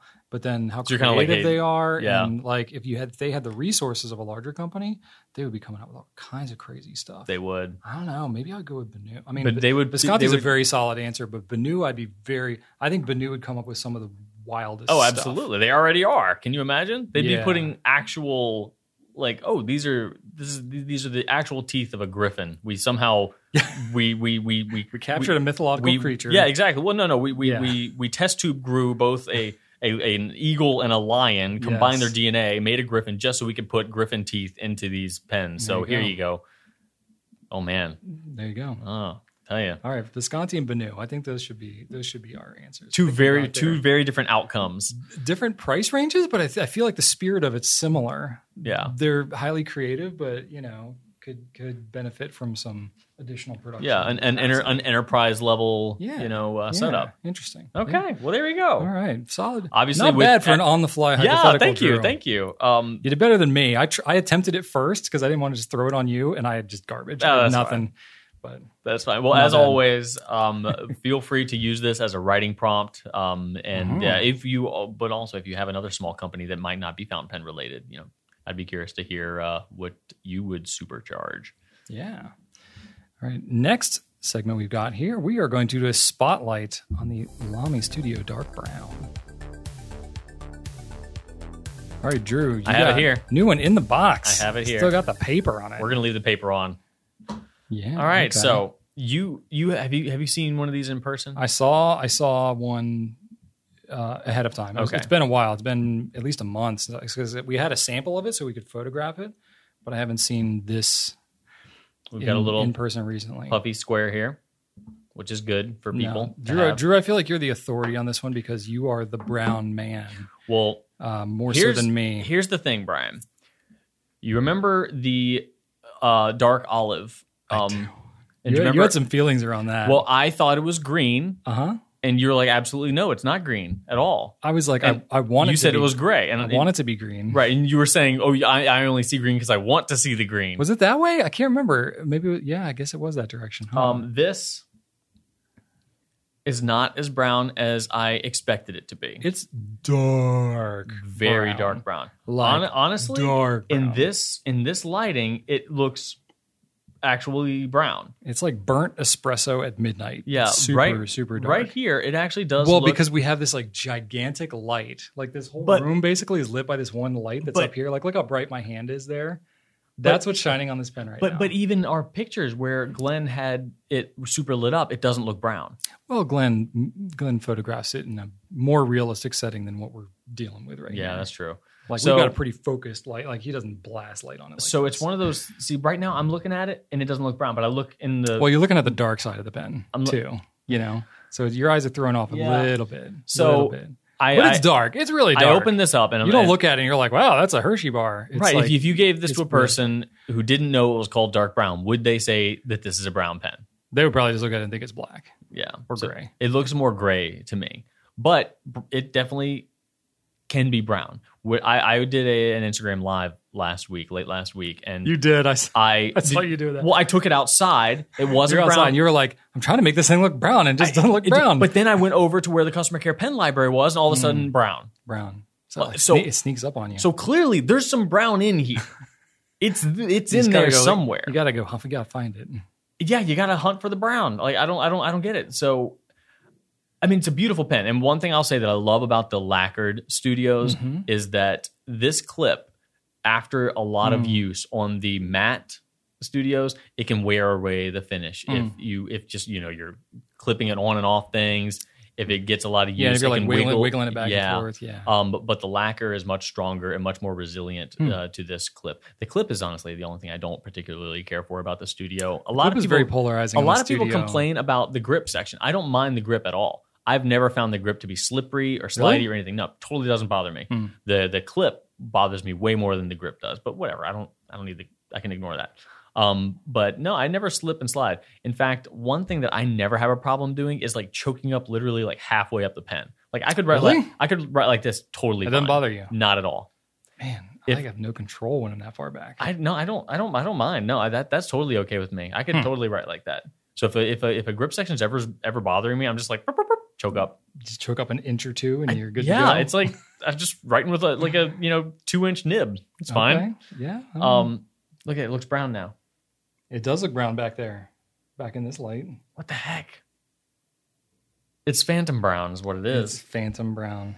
So this is the 2022 studio. Knowing that, I think you just, we're just trying to empower y'all with knowledge here about what this color is. It is a super dark, elusive phantom brown I couldn't say it better myself. that you got to find. Sometimes it comes out and just sneaks up and punches you in the eyes. And then other times you're like trying to show people, you're like, no, I swear this is a brown pen. Right. And you're trying to show it and you're like, I can't friggin' get it to look brown. Now, And then you turn the corner and it's like, bam, brown, smack, right in the face. another thing that a lot of people may not know about the studio is that it doesn't just so it has a very satisfying It's got a nice little cap, snappy. but an equally satisfying post. Yeah, it does. You might not know it to look at it because it looks like just a friction post, Yeah. but it Yeah. actually clicks. The base of the pen has a tiny little lip on the end It of does, yeah. it that snaps right Yeah, on. the snapping mechanism is like deep in the cap. It's there. a really well made pen. Like these is. pens are really sharp, and I actually don't own a single one. You don't own a studio? I've never once owned a studio. Well, maybe this is your first. I planned for it to be my first, but after I opened it, I'm like, this is not. It's not brown enough. It's not what I wanted. But there's not going to be another brown studio, so I might as well just get this one, right? There has been a brown studio. Wait, one that was more brown than this? I think so. Like a flat brown? Yeah, I think so. I kind of like this like one coffee, though. like a coffee brown. Oh, I hope I'm not. Was it mistaken by lacquered? that. Because I like It was the like the lacquered matte. look. No, it was like the matte. See, I don't want. color. I like this. This one. This looks classy. It looks elegant, and it's more resilient. I feel like hope I'm not. I hope it I'm does, not it's not a misremembering. fingerprint magnet either. I will say that. Yeah, this brown right here. I do like that, but This was not that long ago, Drew. 2019. why didn't I buy one? How'd you miss this I one? don't know. Is that brown? No, that looks kind of terracotta-y. It's terracotta. That's what it is. Oh, yeah, no. I'm misled. Okay. Nah. This I prefer this over the terracotta. This Terracotta's is kind of orange. It's like an orangey brown. this is like black coffee. I will say that. You know what? I think I just fell in love with it because I said that, Brian. I think I just sold it to myself. black coffee. Because black coffee's not black. No, it's got a little. It's like blackish brown, That's what this is. brownish black. I like it now. It's like if you were to put glitter in your black coffee. Yeah. Okay. Or maybe they're like the little bubbles in the coffee. It's like when you have a really like you just fresh ground your coffee in a burr grinder. All and It's right. like super oily beans. selling me your pens, and you Brian. got that oil on the top of it. That's what my it God. is. The glitter. Your hair is Oh. standing up on Ooh. your arms.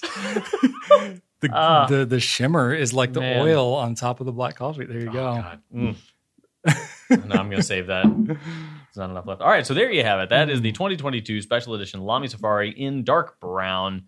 It is a dark brown, phantom brown, if you dark. will. Don't expect it to be punching you in the face all the time with its browniness, but It'll sneak up on you. It's there. It's there. It'll sneak attack. All right. Is that all we need to cover on the Brown Studio? What are you doing? I think so. I was are you trying to doing? remember if there was a. You're just getting There's been distracted. so over many here. Lamies over the years. I can't remember. For you audio listeners, Brian's just completely disengaged. I am. Just completely I'm phoning not it in. disengaged. I'm engaged in a different place. All right. My well, intentions are good. I'm speaking trying to, of being I'm trying to like disengaged, find like was there like a past special edition that was more of a true brown? well, if we move I on probably to our have. next, If there was, I probably have it, and I just am not remembering it properly. But if we move on to our next segment, Brian, you can just you can be Okay. disengaged appropriately because good, next good. segment is what's happening. oh, because you're just gonna talk your nonsense. All That's right. Yeah, but you're too engaging, Drew. You're so captivating with your nonsense. Oh, I can't, golly I gee. can't tune you out. Yeah, right. All right, fair enough. Well, we're gonna move on to what's happening, talking about the nonsense in our personal lives. All right. So nonsense I'm still gonna look for the studio. in my personal life. Yeah, man, go for it. Yeah. You don't care about Game of Thrones anyway. No, I don't. So watching the Game of Thrones show, There was a as lot of Starbucks people cup are. in one of the scenes, right? That I heard about that. But that was like the original season. We're on House of the Dragon now. It's totally different. Whatever. I don't know what's going on. Anyway, that's not what I was talking about. I told you a while ago that I was listening to an audiobook, a book on tape, if you will, but a book on 28 CDs. A book on disc. Yes. So I finished the first book of Game of Thrones, Okay. which is just called Game of Thrones. Creative. So Did the book come out first and then they made the show? Oh, or the did book came out in like the 90s. Oh, okay. Yeah. Okay. It's super old. How do you feel? I'm going to throw you off here. That's fine. How do you feel about books that are written after like a show or a movie versus like a show or a movie that's made out of a book? It usually doesn't happen that way, does it? Like I don't know. I can't. Is that a thing? I can't recall a book being made after. I mean, I guess there's like movie adaptations. Yeah, you know, I guess- Star Wars novels. Those are all. Yeah, those came out after Yeah. the thing. Yeah. I haven't read. I read a lot of Star Wars books when I was in middle school. Okay.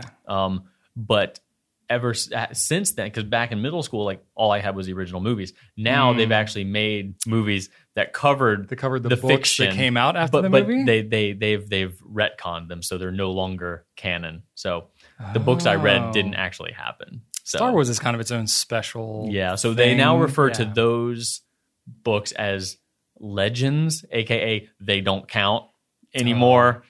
So They've been discredited, basically, yeah, demoted. yeah, In the canon of Star Wars. Mhm. Oh, that's rough. yeah. But they're still good. They're still good. Yeah? So Okay. I haven't actually read a new Star Wars novel in a long time, but I've actually looked Okay. into it. I know there's a couple Yeah? good ones out there. Yeah, yeah, you're right. I don't think it's that common to. I never heard about Game of usually Thrones before the usually show, books so. come out first. Yeah, I also don't read novels, so I don't. you don't know- read fiction. Yeah, I don't read fiction that's messed up. man. ever. Well, that's fine. I don't read. I read 1984. Okay. That's fiction, but it's more like sci-fi, dystopian type stuff, political, whatever. Yeah. That was like the first fiction book I read in probably 20 years. Goodness gracious. Like See, I have to force myself to read nonfiction.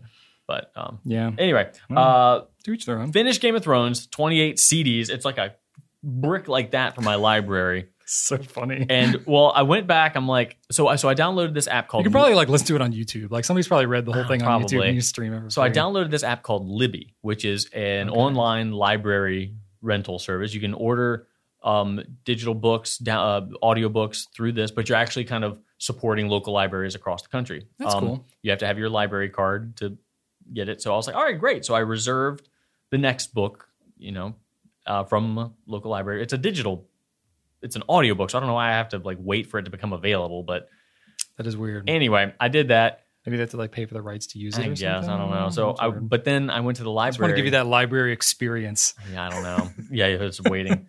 So I went to the library to return my old one, and then I saw the next one there, 30 discs. Oh my gosh. So I was like, what the heck? That's so long. Like how long is this whole audiobook? Oh my God. Because I've listened to a bunch of audiobooks and like 25 hours or something like that. It's long. That's pretty long. Yeah. That's all on the long end. But so the thing is, my new phone doesn't have an 1/8-inch audio jack for me to plug into my aux port in my car. I don't think most smartphones do these So days. I'd have to, and the CRV doesn't have Bluetooth. It's a 2009, so I don't have a way to listen to it through my speaker. So if I buy the CDs or rent the CDs, borrow the CDs, I can actually listen to it through my speakers. Otherwise, I need to buy like a Bluetooth adapter or some crap. Yeah, you need like a thing you plug into your power I ain't supply doing that has that. a Bluetooth that you play through the radio Nah, and all I this ain't other messing. mess. So I was like, what the heck, CDs. So I've got 30 CDs of book now, and wow. I think I'm just going to do this. I'm just going to do the whole CD thing. This is how it happens, Drew. People, you should buy the CDs now because no one wants them. I'm not going to buy They're them. going to become collectible. Oh, that's a lot of space. Those things are. I know. That's why nobody wants them. You know what? Speaking of audio accessories, can you tell me, as a former Radio Shack employee, Brian? I was a Radio Shack employee. Can you tell me what top sort of cell phone salesman in my store? What sort of witchcraft enabled a CD player to get plugged in to a tape deck adapter and somehow play? That was a thing. How the heck did that work, man? It's a digital signal going into an analog device. Yeah. It didn't. Magnets. Yeah, it had like a magnetic like thing inside the little tape. Was there a tape, like an actual? Okay, there's no actual tape in there. So no. what did it connect to? It connected like whatever the reader was that would normally read the tape. It had some sort of like either magnetic signal or something like that. I don't know exactly how it works, but kind of amazing. Yeah, it's pretty amazing. I mean, Bluetooth is more amazing. It's like, how does it just transfer it like through the air? I guess that's even more amazing. I guess so. Yeah, it just automatically connects to itself and just knows what to do. Yeah, but I guess remembers the last thing you were listening to in the car. That's so far removed from my brain. I don't know. I guess this is a little bit more tangible. So like, I never really thought about that. It's kind of freaky. Anyway, it is pretty wild. Library, went there, got Game of Thrones. I also did for the first time, I took a VHS cassette and I transferred it to digital at the library for free. Hey, that's cool. So I did that thing. It was pretty easy. I just had to sit there and, watch the whole thing, record it in real time, old school style. And I'm so glad that I am able to do this for free because you know what, Brian? Is it really expensive? 90% of that was garbage. Oh, really? Garbage. Well, said that. You said it was garbage. Oh, my God. I'm like walking around with my camera like moving it around like it's a toy or something like that. It was a toy. It was unwatchable. I got 7 minutes out of because I later edited it down. Yeah. It was like a 45-minute total recording time. It's an hour tape. I recorded about 45 minutes. I got 7 usable minutes. I'm like sitting there. Well, we didn't have devices back then to know how you should shoot this stuff. And you couldn't even really watch it real time. So it's not like with your phone where you shoot something and you're like, ugh, I'm getting seasick by watching this. Maybe I should not do jumping jacks while I'm recording. I did all sorts of crap like that. And there was no stabilizing anything back then. It was just like raw, this was a Born Identity style footage, essentially a VHS record. It was a VHS-C tape. So essentially recording to VHS. Yeah. And I chose the first one I wanted to transfer was us at our little river trailer. I sold VHS-C tapes at Radio Shack at that time. There you go. Yeah. So my grandparents had a trailer over on a riverfront property, when I was a kid that we spent summers at. And I chose that one because I was like, oh, something that's no longer there, something that my family went to, maybe some sentimental clips would be in there. Yeah. And through very quick pans, I saw that no fewer than 3 deceased relatives were there at the time. But did I get footage of them? Any sort of lasting footage? No. Nope. Did I try to attach it to my bike and do a bike simulator? Yes. Yep. Did I lay on the back of a hammock and look at the trees moving back and forth, back and forth, back and forth? Yes. Did I record about 15 minutes of Ghostbusters on TV on an old jankety TV with an old jankety camcorder? Yes. Did I tell my brother, all right, stand still. All right, now move away and record again so it looked like he disappeared? Yes. Just imagine what you all know of Drew now. Like 20 years ago, this camera was basically like what was going on in your brain 20 years ago. Yeah. And I've got over 50 tapes of so of many all this. tapes.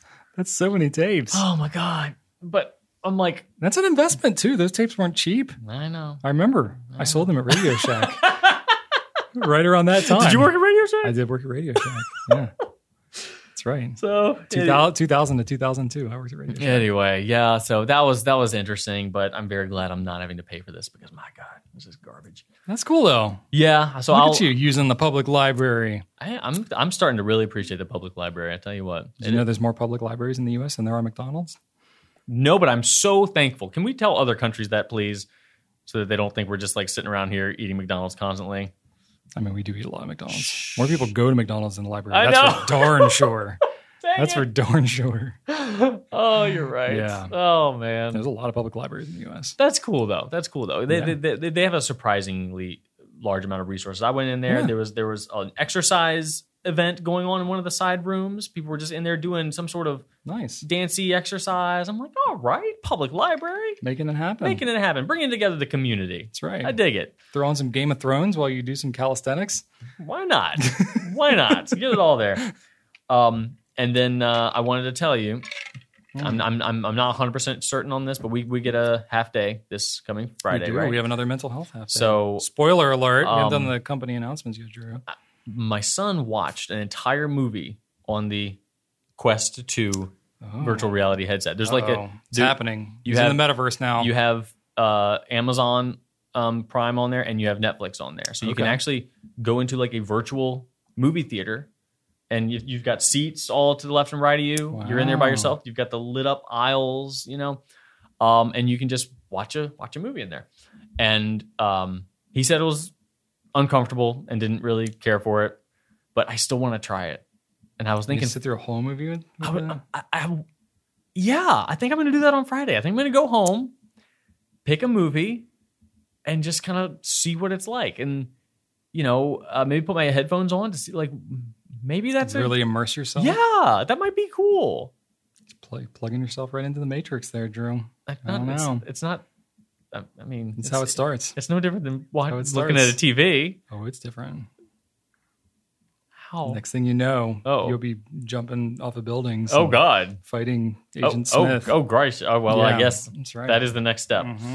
Oh man. So I don't know. That's kind of cool. I kind of want to try that. Is it just like a straight up regular movie, or is it like a 3D? Just straight up regular movie. Yeah, straight up regular movie. Because 3D movies never really became a thing, did they? They tried that for a bit. No, not really a thing. No, we're good. We're good. Yeah. Thanks. So I think I might try that on. I mean, I'm gonna watch a movie.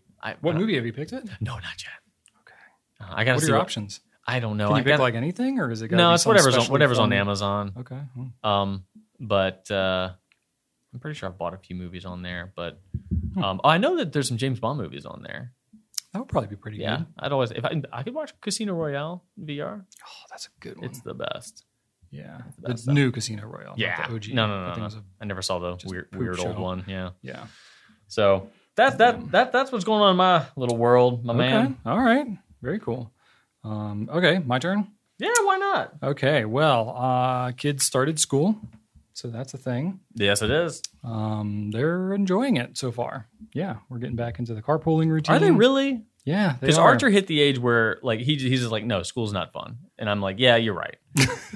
Because when they're I keep like prepping my kids for that, but no, they genuinely. So wow. So Ellie's in 5th grade. She's tall. She's got my genes, and so she's like, queen of the school. She's like as tall as some of her teachers. So I mean, she like reigns over other students there, and she's knows the drill. She knows the whole thing. But her best friend, who has not been there you the talked about last this 2.5 last years, time, and then not only are they in the same class, they're in the same like desk pod. yeah. So like they can pick each other's noses during the day if they want to. They're that close to each other. That's what went through your head first. Well, I mean, yeah, okay. It's weird, but that is the first thing that went through my mind. Is like We when can I talk about that I later. saw their desk clump together when we went to the open And you house thought about thing, picking noses. and I was like, wow, they're like really close to each other. So yeah, that's a thing. So they're loving it. They're having a blast. And so everything's good there. Okay. Well, So they're having fun. Archer thought school was fun for the first 2 years. Now he's like, you know what, school's not fun. And I said, it's not really supposed to be. Yeah, you're not really the best. Like, That's okay. You're No, not like school's- necessarily like the best I mean- academic experience yourself, but No. Yeah. School's not. I'm kind of the same way. I like keep telling my kids, I'm like, like school's not reality. Like it's not everything it's cracked up to be. No. But Hey, I'm glad they're it. enjoying it. That's fantastic. Rachel loved it. Rachel loved school. She loved getting tests and all this kind of stuff. She loved getting tests. having tests. Yes, she What? genuinely loved taking tests. That's I hated everything about all of that. Yeah. Because I can't remember anything, and I'm Same. dyslexic and Yeah. slow. Same, reading, same, so same, it's same. like Terrible. all that stuff. But so I was fine in school. I like the social component of it. You know what I mean? I like the extracurriculars. I enjoyed band and other things like that. But the sitting in a class and just like hearing somebody go on about something and then having to remember it later, not my favorite. No, I just couldn't do it. Yeah. I just thought if I could stare at the board hard enough, that means it would go Yeah. into my brain, and it didn't. No, that's tough. That's Yeah. tough. But then you like graduate and you're like, oh, thank goodness, this is not how the world Right, but actually that's works. the thing. It's like, how do you tell your kids that it's important for you to learn this when you know it's It is not? important. Like education is important. I mean, not But algebra. it's different though. Like I talk to my kids and I'm like, so like, do y'all have like homework? Like, where's your homework? And they're like, yeah, we don't really have a lot of homework. Like they don't have nearly as much homework as we had as kids. Not nearly as much. We had like projects that we had to do at home. all the time. It I was crazy. ready for like, okay, where are all these projects that are coming? No, I haven't really had those. Now we had COVID thrown in there too, so that messed things up a little bit. Yeah. But no, they just kind of do things differently. That's now. great. Yeah. So I'm like, I hope these kids are learning stuff because I mean, not that I remember anything that I learned from like all these at-home projects and all that. But anyway, I'll be happy if he graduates without any significant life-altering trauma. well, that's all I That's ask. the dream right there for every Yeah. parent. But anyway, they're having a good time. And Joseph like is in middle school and he's taking a bunch of just nerd-tastic pre-engineering and algebra and all this other stuff. Nice. Like he's getting into some stuff where I'm like, yeah, you just can't even like ask me for any help because if I knew it at one time, I certainly don't remember it now. So like, good luck, have fun in your classes, but you're just like you're gonna have to figure all this out on your own. But he's like pretty organized and he's very much like Rachel. So they just like really like the whole school thing. And I'm like, great, have fun. So anyway, they're having a good time in school. So glad for that. Got my booster shot last week. Oh, So that was cool. I was about to say you look boosted. Yeah, I just- feel boosted. Yeah, I was getting that vibe. I feel like I've got some kind of superpower now. From you. Well, I wasn't going to say that, but I do. yeah. But no, it was good. And like we scheduled it for Friday because like we were like, okay, we don't know how we're going to react. Wise. Rachel's had more reactions than I have to all these shots so far. I refuse to submit to any symptoms. That's how it works. Yeah. So I was like, yeah, we'll take it easy. But I was like, got our shots on Friday. I did a whole bunch of stuff, of course, because I always do stuff. And then I woke up on Saturday and I was like, well, I need to mow the lawn. So I like mowed the lawn, did that. And I was like, you know what? I'm going to replace the flooring in my shed that's full of stuff. Which shed? My bigger shed, my newer shed. So it's got a floor on it. I've got the lawnmower. I've got a ton of tools in there and stuff like that. But I've like building shelving in there. So replacing the floor, is that just putting down new plyboard? Well, the floor itself is okay, but I wanted to do like flooring on top of it. So I bought like vinyl plank flooring. Oh, okay. It's cheap stuff. Yeah. Because it's a shed, let's be real.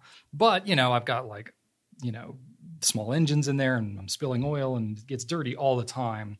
So I wanted to get a, replaceable kind of a floor so that if I spill stuff, yeah. I can just replace the planks and like that kind of a Nice. thing. Good call. So I bought these planks when I bought the shed originally, but I immediately started filling the shed with stuff. Of course. And I just filled it with more and more stuff. And I was like, this is going to be a pain to do this. So I don't know why I decided, when I'm like achy, I was a little bit achy, but I was like, I think it's because Rachel and I cleared a whole weekend because we were like, we might not feel well. And I was like, well, my whole weekend's clear. This would kind of be time for like activities. Like it's not blazing hot anymore. Now it's like in the 70s, 80s around here. And, the weather was nice. And I was like, I could take some of the stuff out of the shed and, I can just like take the stuff off one wall, kind of move it over, clean the floor underneath, lay down these planks. It's just like sticky back stuff. So it's like a vinyl plank. You just peel the stuff off, you stick it on the floor. They don't hook together at all? And that's it. No, it's literally just like stickers. Oh, You're nice. Just like, yeah. But it's a fairly good sized shed. And I had to move all the junk and wash the floor and dry it and all that kind of stuff. So it was like a bit of work, but I got the whole thing done on Saturday. So nice. Got all the stuff back in there. Everything's back in there. Nice. I didn't take most of it out. And now you can get it super dirty without care. It was like 6 inch by 3 feet, like planks. So I just like I just had to move enough stuff really to be able to like have the little working space. Stick the planks down, then just moved all the crap back onto the planks. So it was like one of the easier install jobs I've done for that kind of a thing. And because it's a shed, I was like, whatever. Okay, yeah. You're the only one that's going to see it. I'm the only one that's going to see it. Yeah. So I did that all day Saturday, and now it's like it looks too nice now. Now it's a shed, but it's like a fake wood, like a fake walnut. I was like, it looks like I have like wood flooring in my shed. Nice. But I don't know. It makes me happy. I go in there and I'm like, I can keep it clean easier, and it's kind of fun. Honestly, maybe that'll have a psychological effect on you as far as like keeping it clean because it looks like more nice than it has any right to look. Yeah, you're gonna now be there's okay. like leaves and crap all over. I'm like, get those leaves out. Yeah, I don't want those things. This is my shed. This is my fancy shed. Exactly. Leaves don't belong in my fancy shed. So did some flooring in my shed. Also patched some spots in my driveway as well because I'm like now I'm thinking like, oh, okay, like summer's waning. It's going to start getting cooler again. So I'm thinking like, everything I need to do outdoors that requires like warmer temperatures, I'm running out of time now because I'm going to like spin around twice and we're going to be in the cold again. Yeah, we don't Virginia doesn't really have but 2 seasons. We've got summer and winter. Transition. I mean, you get a spring There's a and a very fall. short transition. Yeah. Anybody that says, "Oh, my favorite season is the spring or fall," or fall. What they're really saying is my favorite season is that 2-week period where it's not like miserable. Perfect temperature. Yeah. I mean, fall in Virginia is basically all 4 seasons just on any given day. Yeah. Like it can swing 30 degrees in a day. Yeah, same with spring. Yeah, it can be freezing. It could snow. Yeah. It could be blazing hot. Yep. 3 days later, it just goes all over the place. So yeah, I'm thinking like, and all the outdoor stuff that I need to do that's temperature dependent, like letting, crack filler seal up on the driveway. I'm like, let me do all these things because winter is coming and then the water is going to get in the cracks on my driveway and then it's going to freeze and then it's going to make the cracks bigger. And so I'm like, okay, let me just go patch all that junk. I need to power wash my driveway. Yeah. I've got like dirt all up in the cracks and crevices. Making it all jankety. That's been the problem since COVID. I've been spending a lot more time at home. So like mentally, I'm so much more aware of all the things that need to be done. Do you ever do that thing? It's like more on my mind. So with me, I, come into the office every day, go home, every day. And the path that I walk between my car and the entrance to the house, like that's, I notice so many things that make me mad about the house from there to there. Yeah. Like I notice every little like sucker coming up out of the mulch from my shrubs. I'm like, I got rid of that. That's right. Or like cobwebs, a weird thing on the deck. Like that walk is just the worst. So I notice so many things that I don't ever have the time to do. So just like fix all that stuff. Just do it all. I don't like doing that like you do though. I have to like. I don't like doing it either, but I like. I think you do. Okay, sometimes I do. Yeah. I like having it done. Oh, I like having it done too, but that's what's motivating. And it's not like, that big a deal. It's just very nitpicky. The walk to the door. I tell you what, the difference for me was. So I have it's almost become ritualistic. So I was like we've been in this house for over 10 years. I did almost nothing on this house for like 8 straight years. Oh wow! We moved in. I did so much work on our first house that we had. Then we moved into this house. Plus the business was insane, and our kids were young and all that stuff. So we got a house that was, I won't say move-in ready, but it was move-in acceptable. So, it was like if a major appliance dies, I'll replace it. But other than that, I'm not doing a dang thing. So I didn't do anything around the house for quite some time. And then it was like, there's a bunch of stuff that kind of needs to be done. Where it's like, that color in this room really is disgusting. We should really paint that. Yeah. And Rachel was great. She was very patient with me.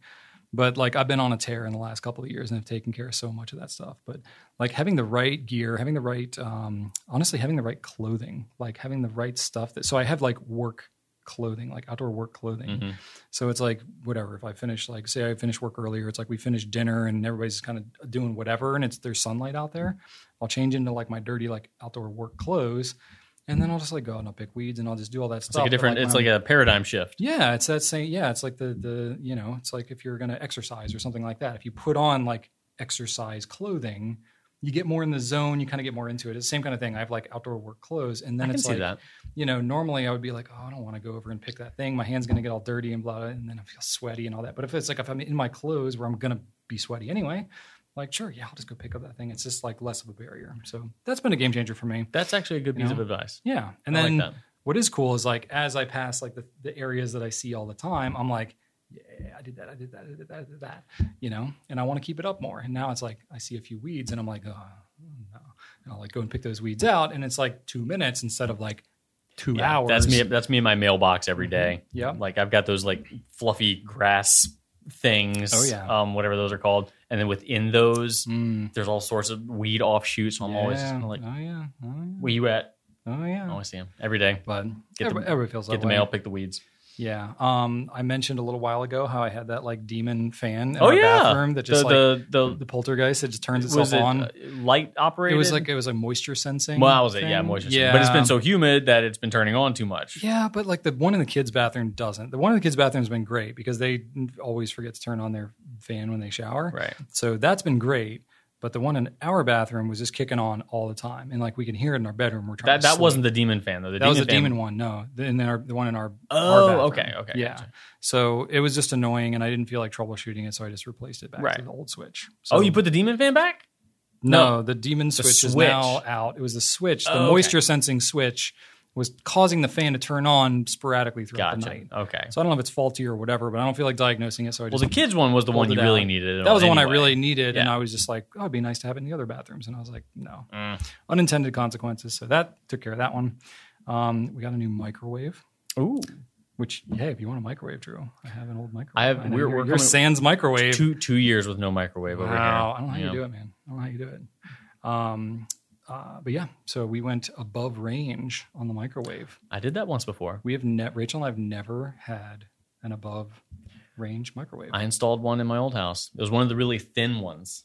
Oh, interesting. It was like a really narrow one because it really you don't put. I'm not going to put a turkey in there.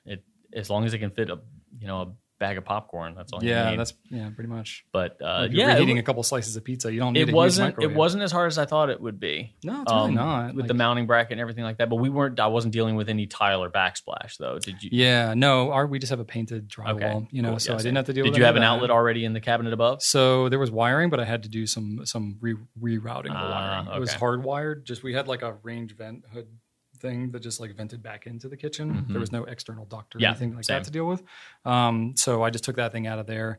I had to fish with the wire back up into the cabinet because the cord was like a plug-in, like a 3-prong plug. Mm-hmm. So I needed to like install a box and do an outlet and the whole thing, and I couldn't do that where the microwave literally was. I was lucky, but there was already a plug up there. Yeah, so I had to do that, but that's easy stuff. I didn't even have to buy anything. I have all that crap just from projects I've done over the years. And now you've got extra room on the counter. Yeah, it's weird.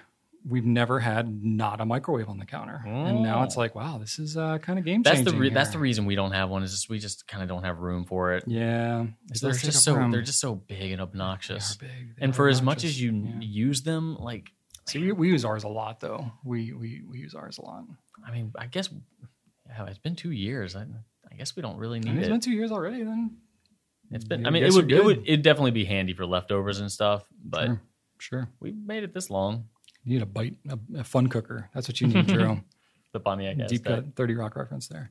And then I did some electrical in my kitchen as well because we had this big friggin' ugly like 4-tube fluorescent light in our kitchen, and the ballasts were starting to go. I remember that thing. It's like a big square, right? It's a big square. Yeah. And it's like built into the whole frame of the. Oh, it's just obnoxious. Did you have to paint? Thing.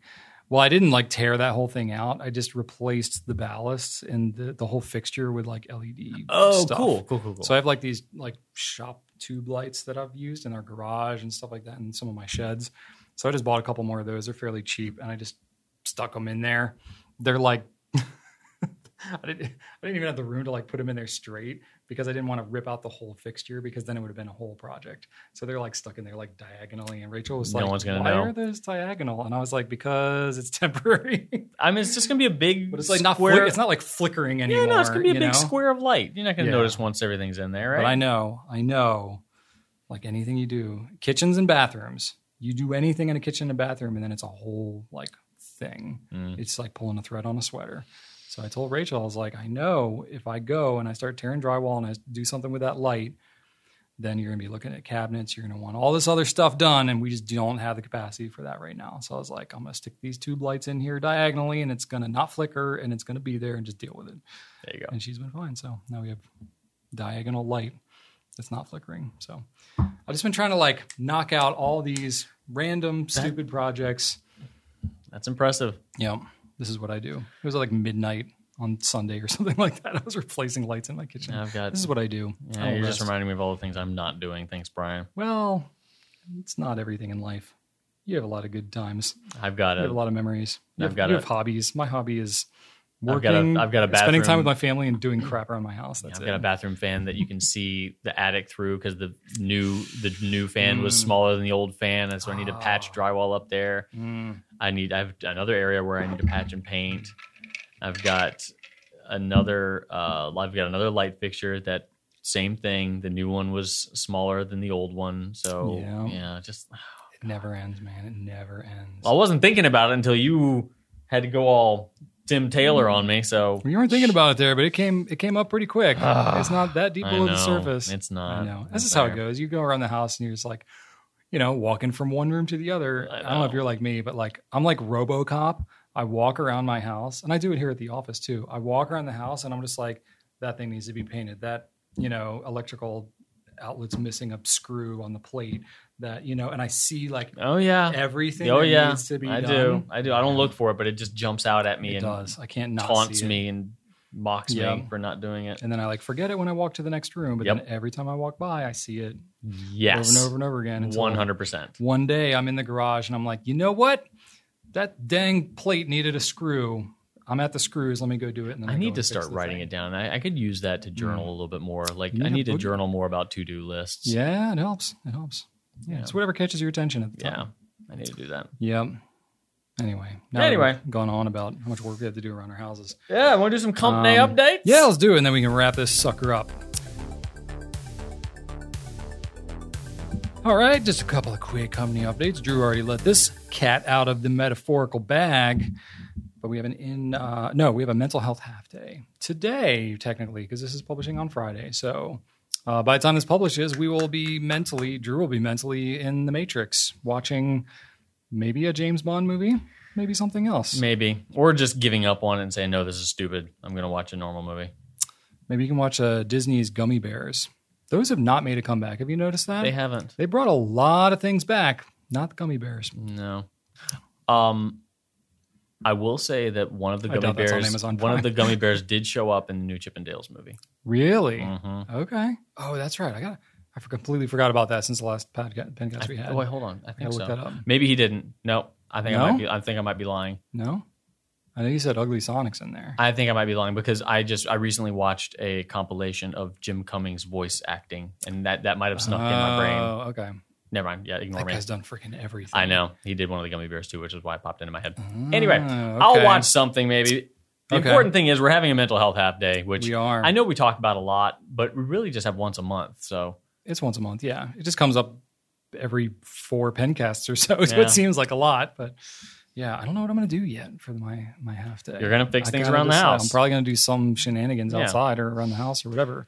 Chopping something down or putting something up. Mm-hmm. Maybe I'll chop something down and put something up. I don't know. There you go. Yeah. And then, we're having some more in-person stuff happening at our company again, which is nice. We've had some lighter restrictions and, because high vaccination rates and all these things, we just got a lot more comfort and ability to do these things now. So going back to doing our company meetings in person for the first time in I'm so excited. 2.5 years. And and lunch, company right? lunch together. Yes. Yep, we will be doing that. Chicken fiesta, with some yuca fries. I like to call it Pollo Party. That's a good one too. Yeah, I think I don't know if it's a big chain. I think there's a couple of them around here, but I think it's like a small local chain. But I don't know. Fast dish food. They don't have a drive-through, so it's not that fast. Yeah, exactly. Fast casual maybe would be considered. Sure. Local, fast casual, small chain. Anyway, they do have a couple of them in Richmond. But anyway, we'll be doing that. Yeah, it's just good. I'm spending more time in the office and just... Yeah, you have been. You've been here fun. almost every day. Well, school started, so I'm not having to help around the house as much. So that helps. But anyway, yeah, so it's just good to be back. So anyway, that's what we got at company right now. And then we'll go ahead and wrap this sucker up. Well, we want to thank everybody for watching. Number 62. It's amazing. Give us some feedback. Let us know what you think of the show. And you can leave us comments on YouTube is where we're most likely to see it. But you can also email us at pencast@gouletpens.com. Sure to subscribe to our channels and see all the videos and stuff like that. Oh, I forgot to mention the video that we published this week. Dang it.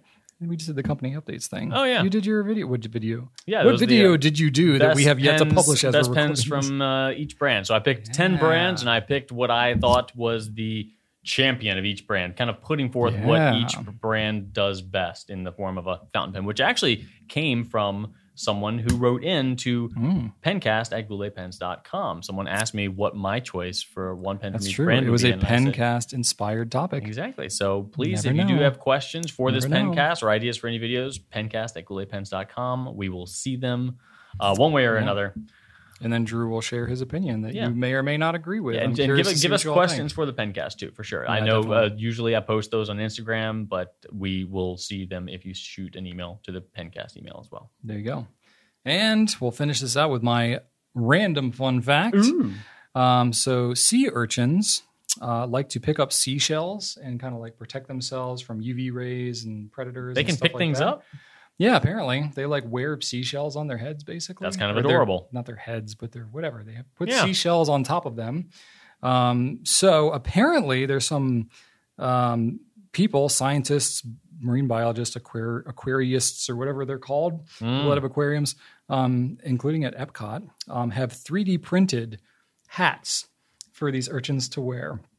So I pulled up a couple pictures for you to see here, Drew. It's a They Viking have, helmet. like a Viking helmet, Mickey like Mouse cowboy ears. hats, and that would be the Epcot ones. Yeah. Oh my god! So apparently the sea urchins love them, and they use them instead of the shells, and so they're like 3D printing these little hats that these sea urchins are walking around That is amazing. wearing. There you go, anthropomorphizing our sea urchins, but it's pretty friggin' adorable. This is the best fun fact you've ever had. I thought this is pretty adorable to share. So I really like that. yeah, we can share. These aren't our pictures, but you can just Google it, or maybe we'll throw some in the video here. We is try not to use pictures that delightful. aren't ours, but whatever. It's Oh pretty my pretty God, adorable. So go no. look it up, sea urchin hats, It's amazing. and it'll definitely make your day. Yes. And thanks so much for watching, Oh, everybody. there they are. I didn't even see You them. printed it out. You didn't even see it. It's the last Well, you don't page. really know what it is unless you explain That's it. true. I would be like, what the Yeah. heck are you doing, Brian? It's a sea urchin is wearing a cowboy hat. It's That so is funny. amazing. Yeah. Anyway, that's all we got for you this week. Thanks so much for watching, and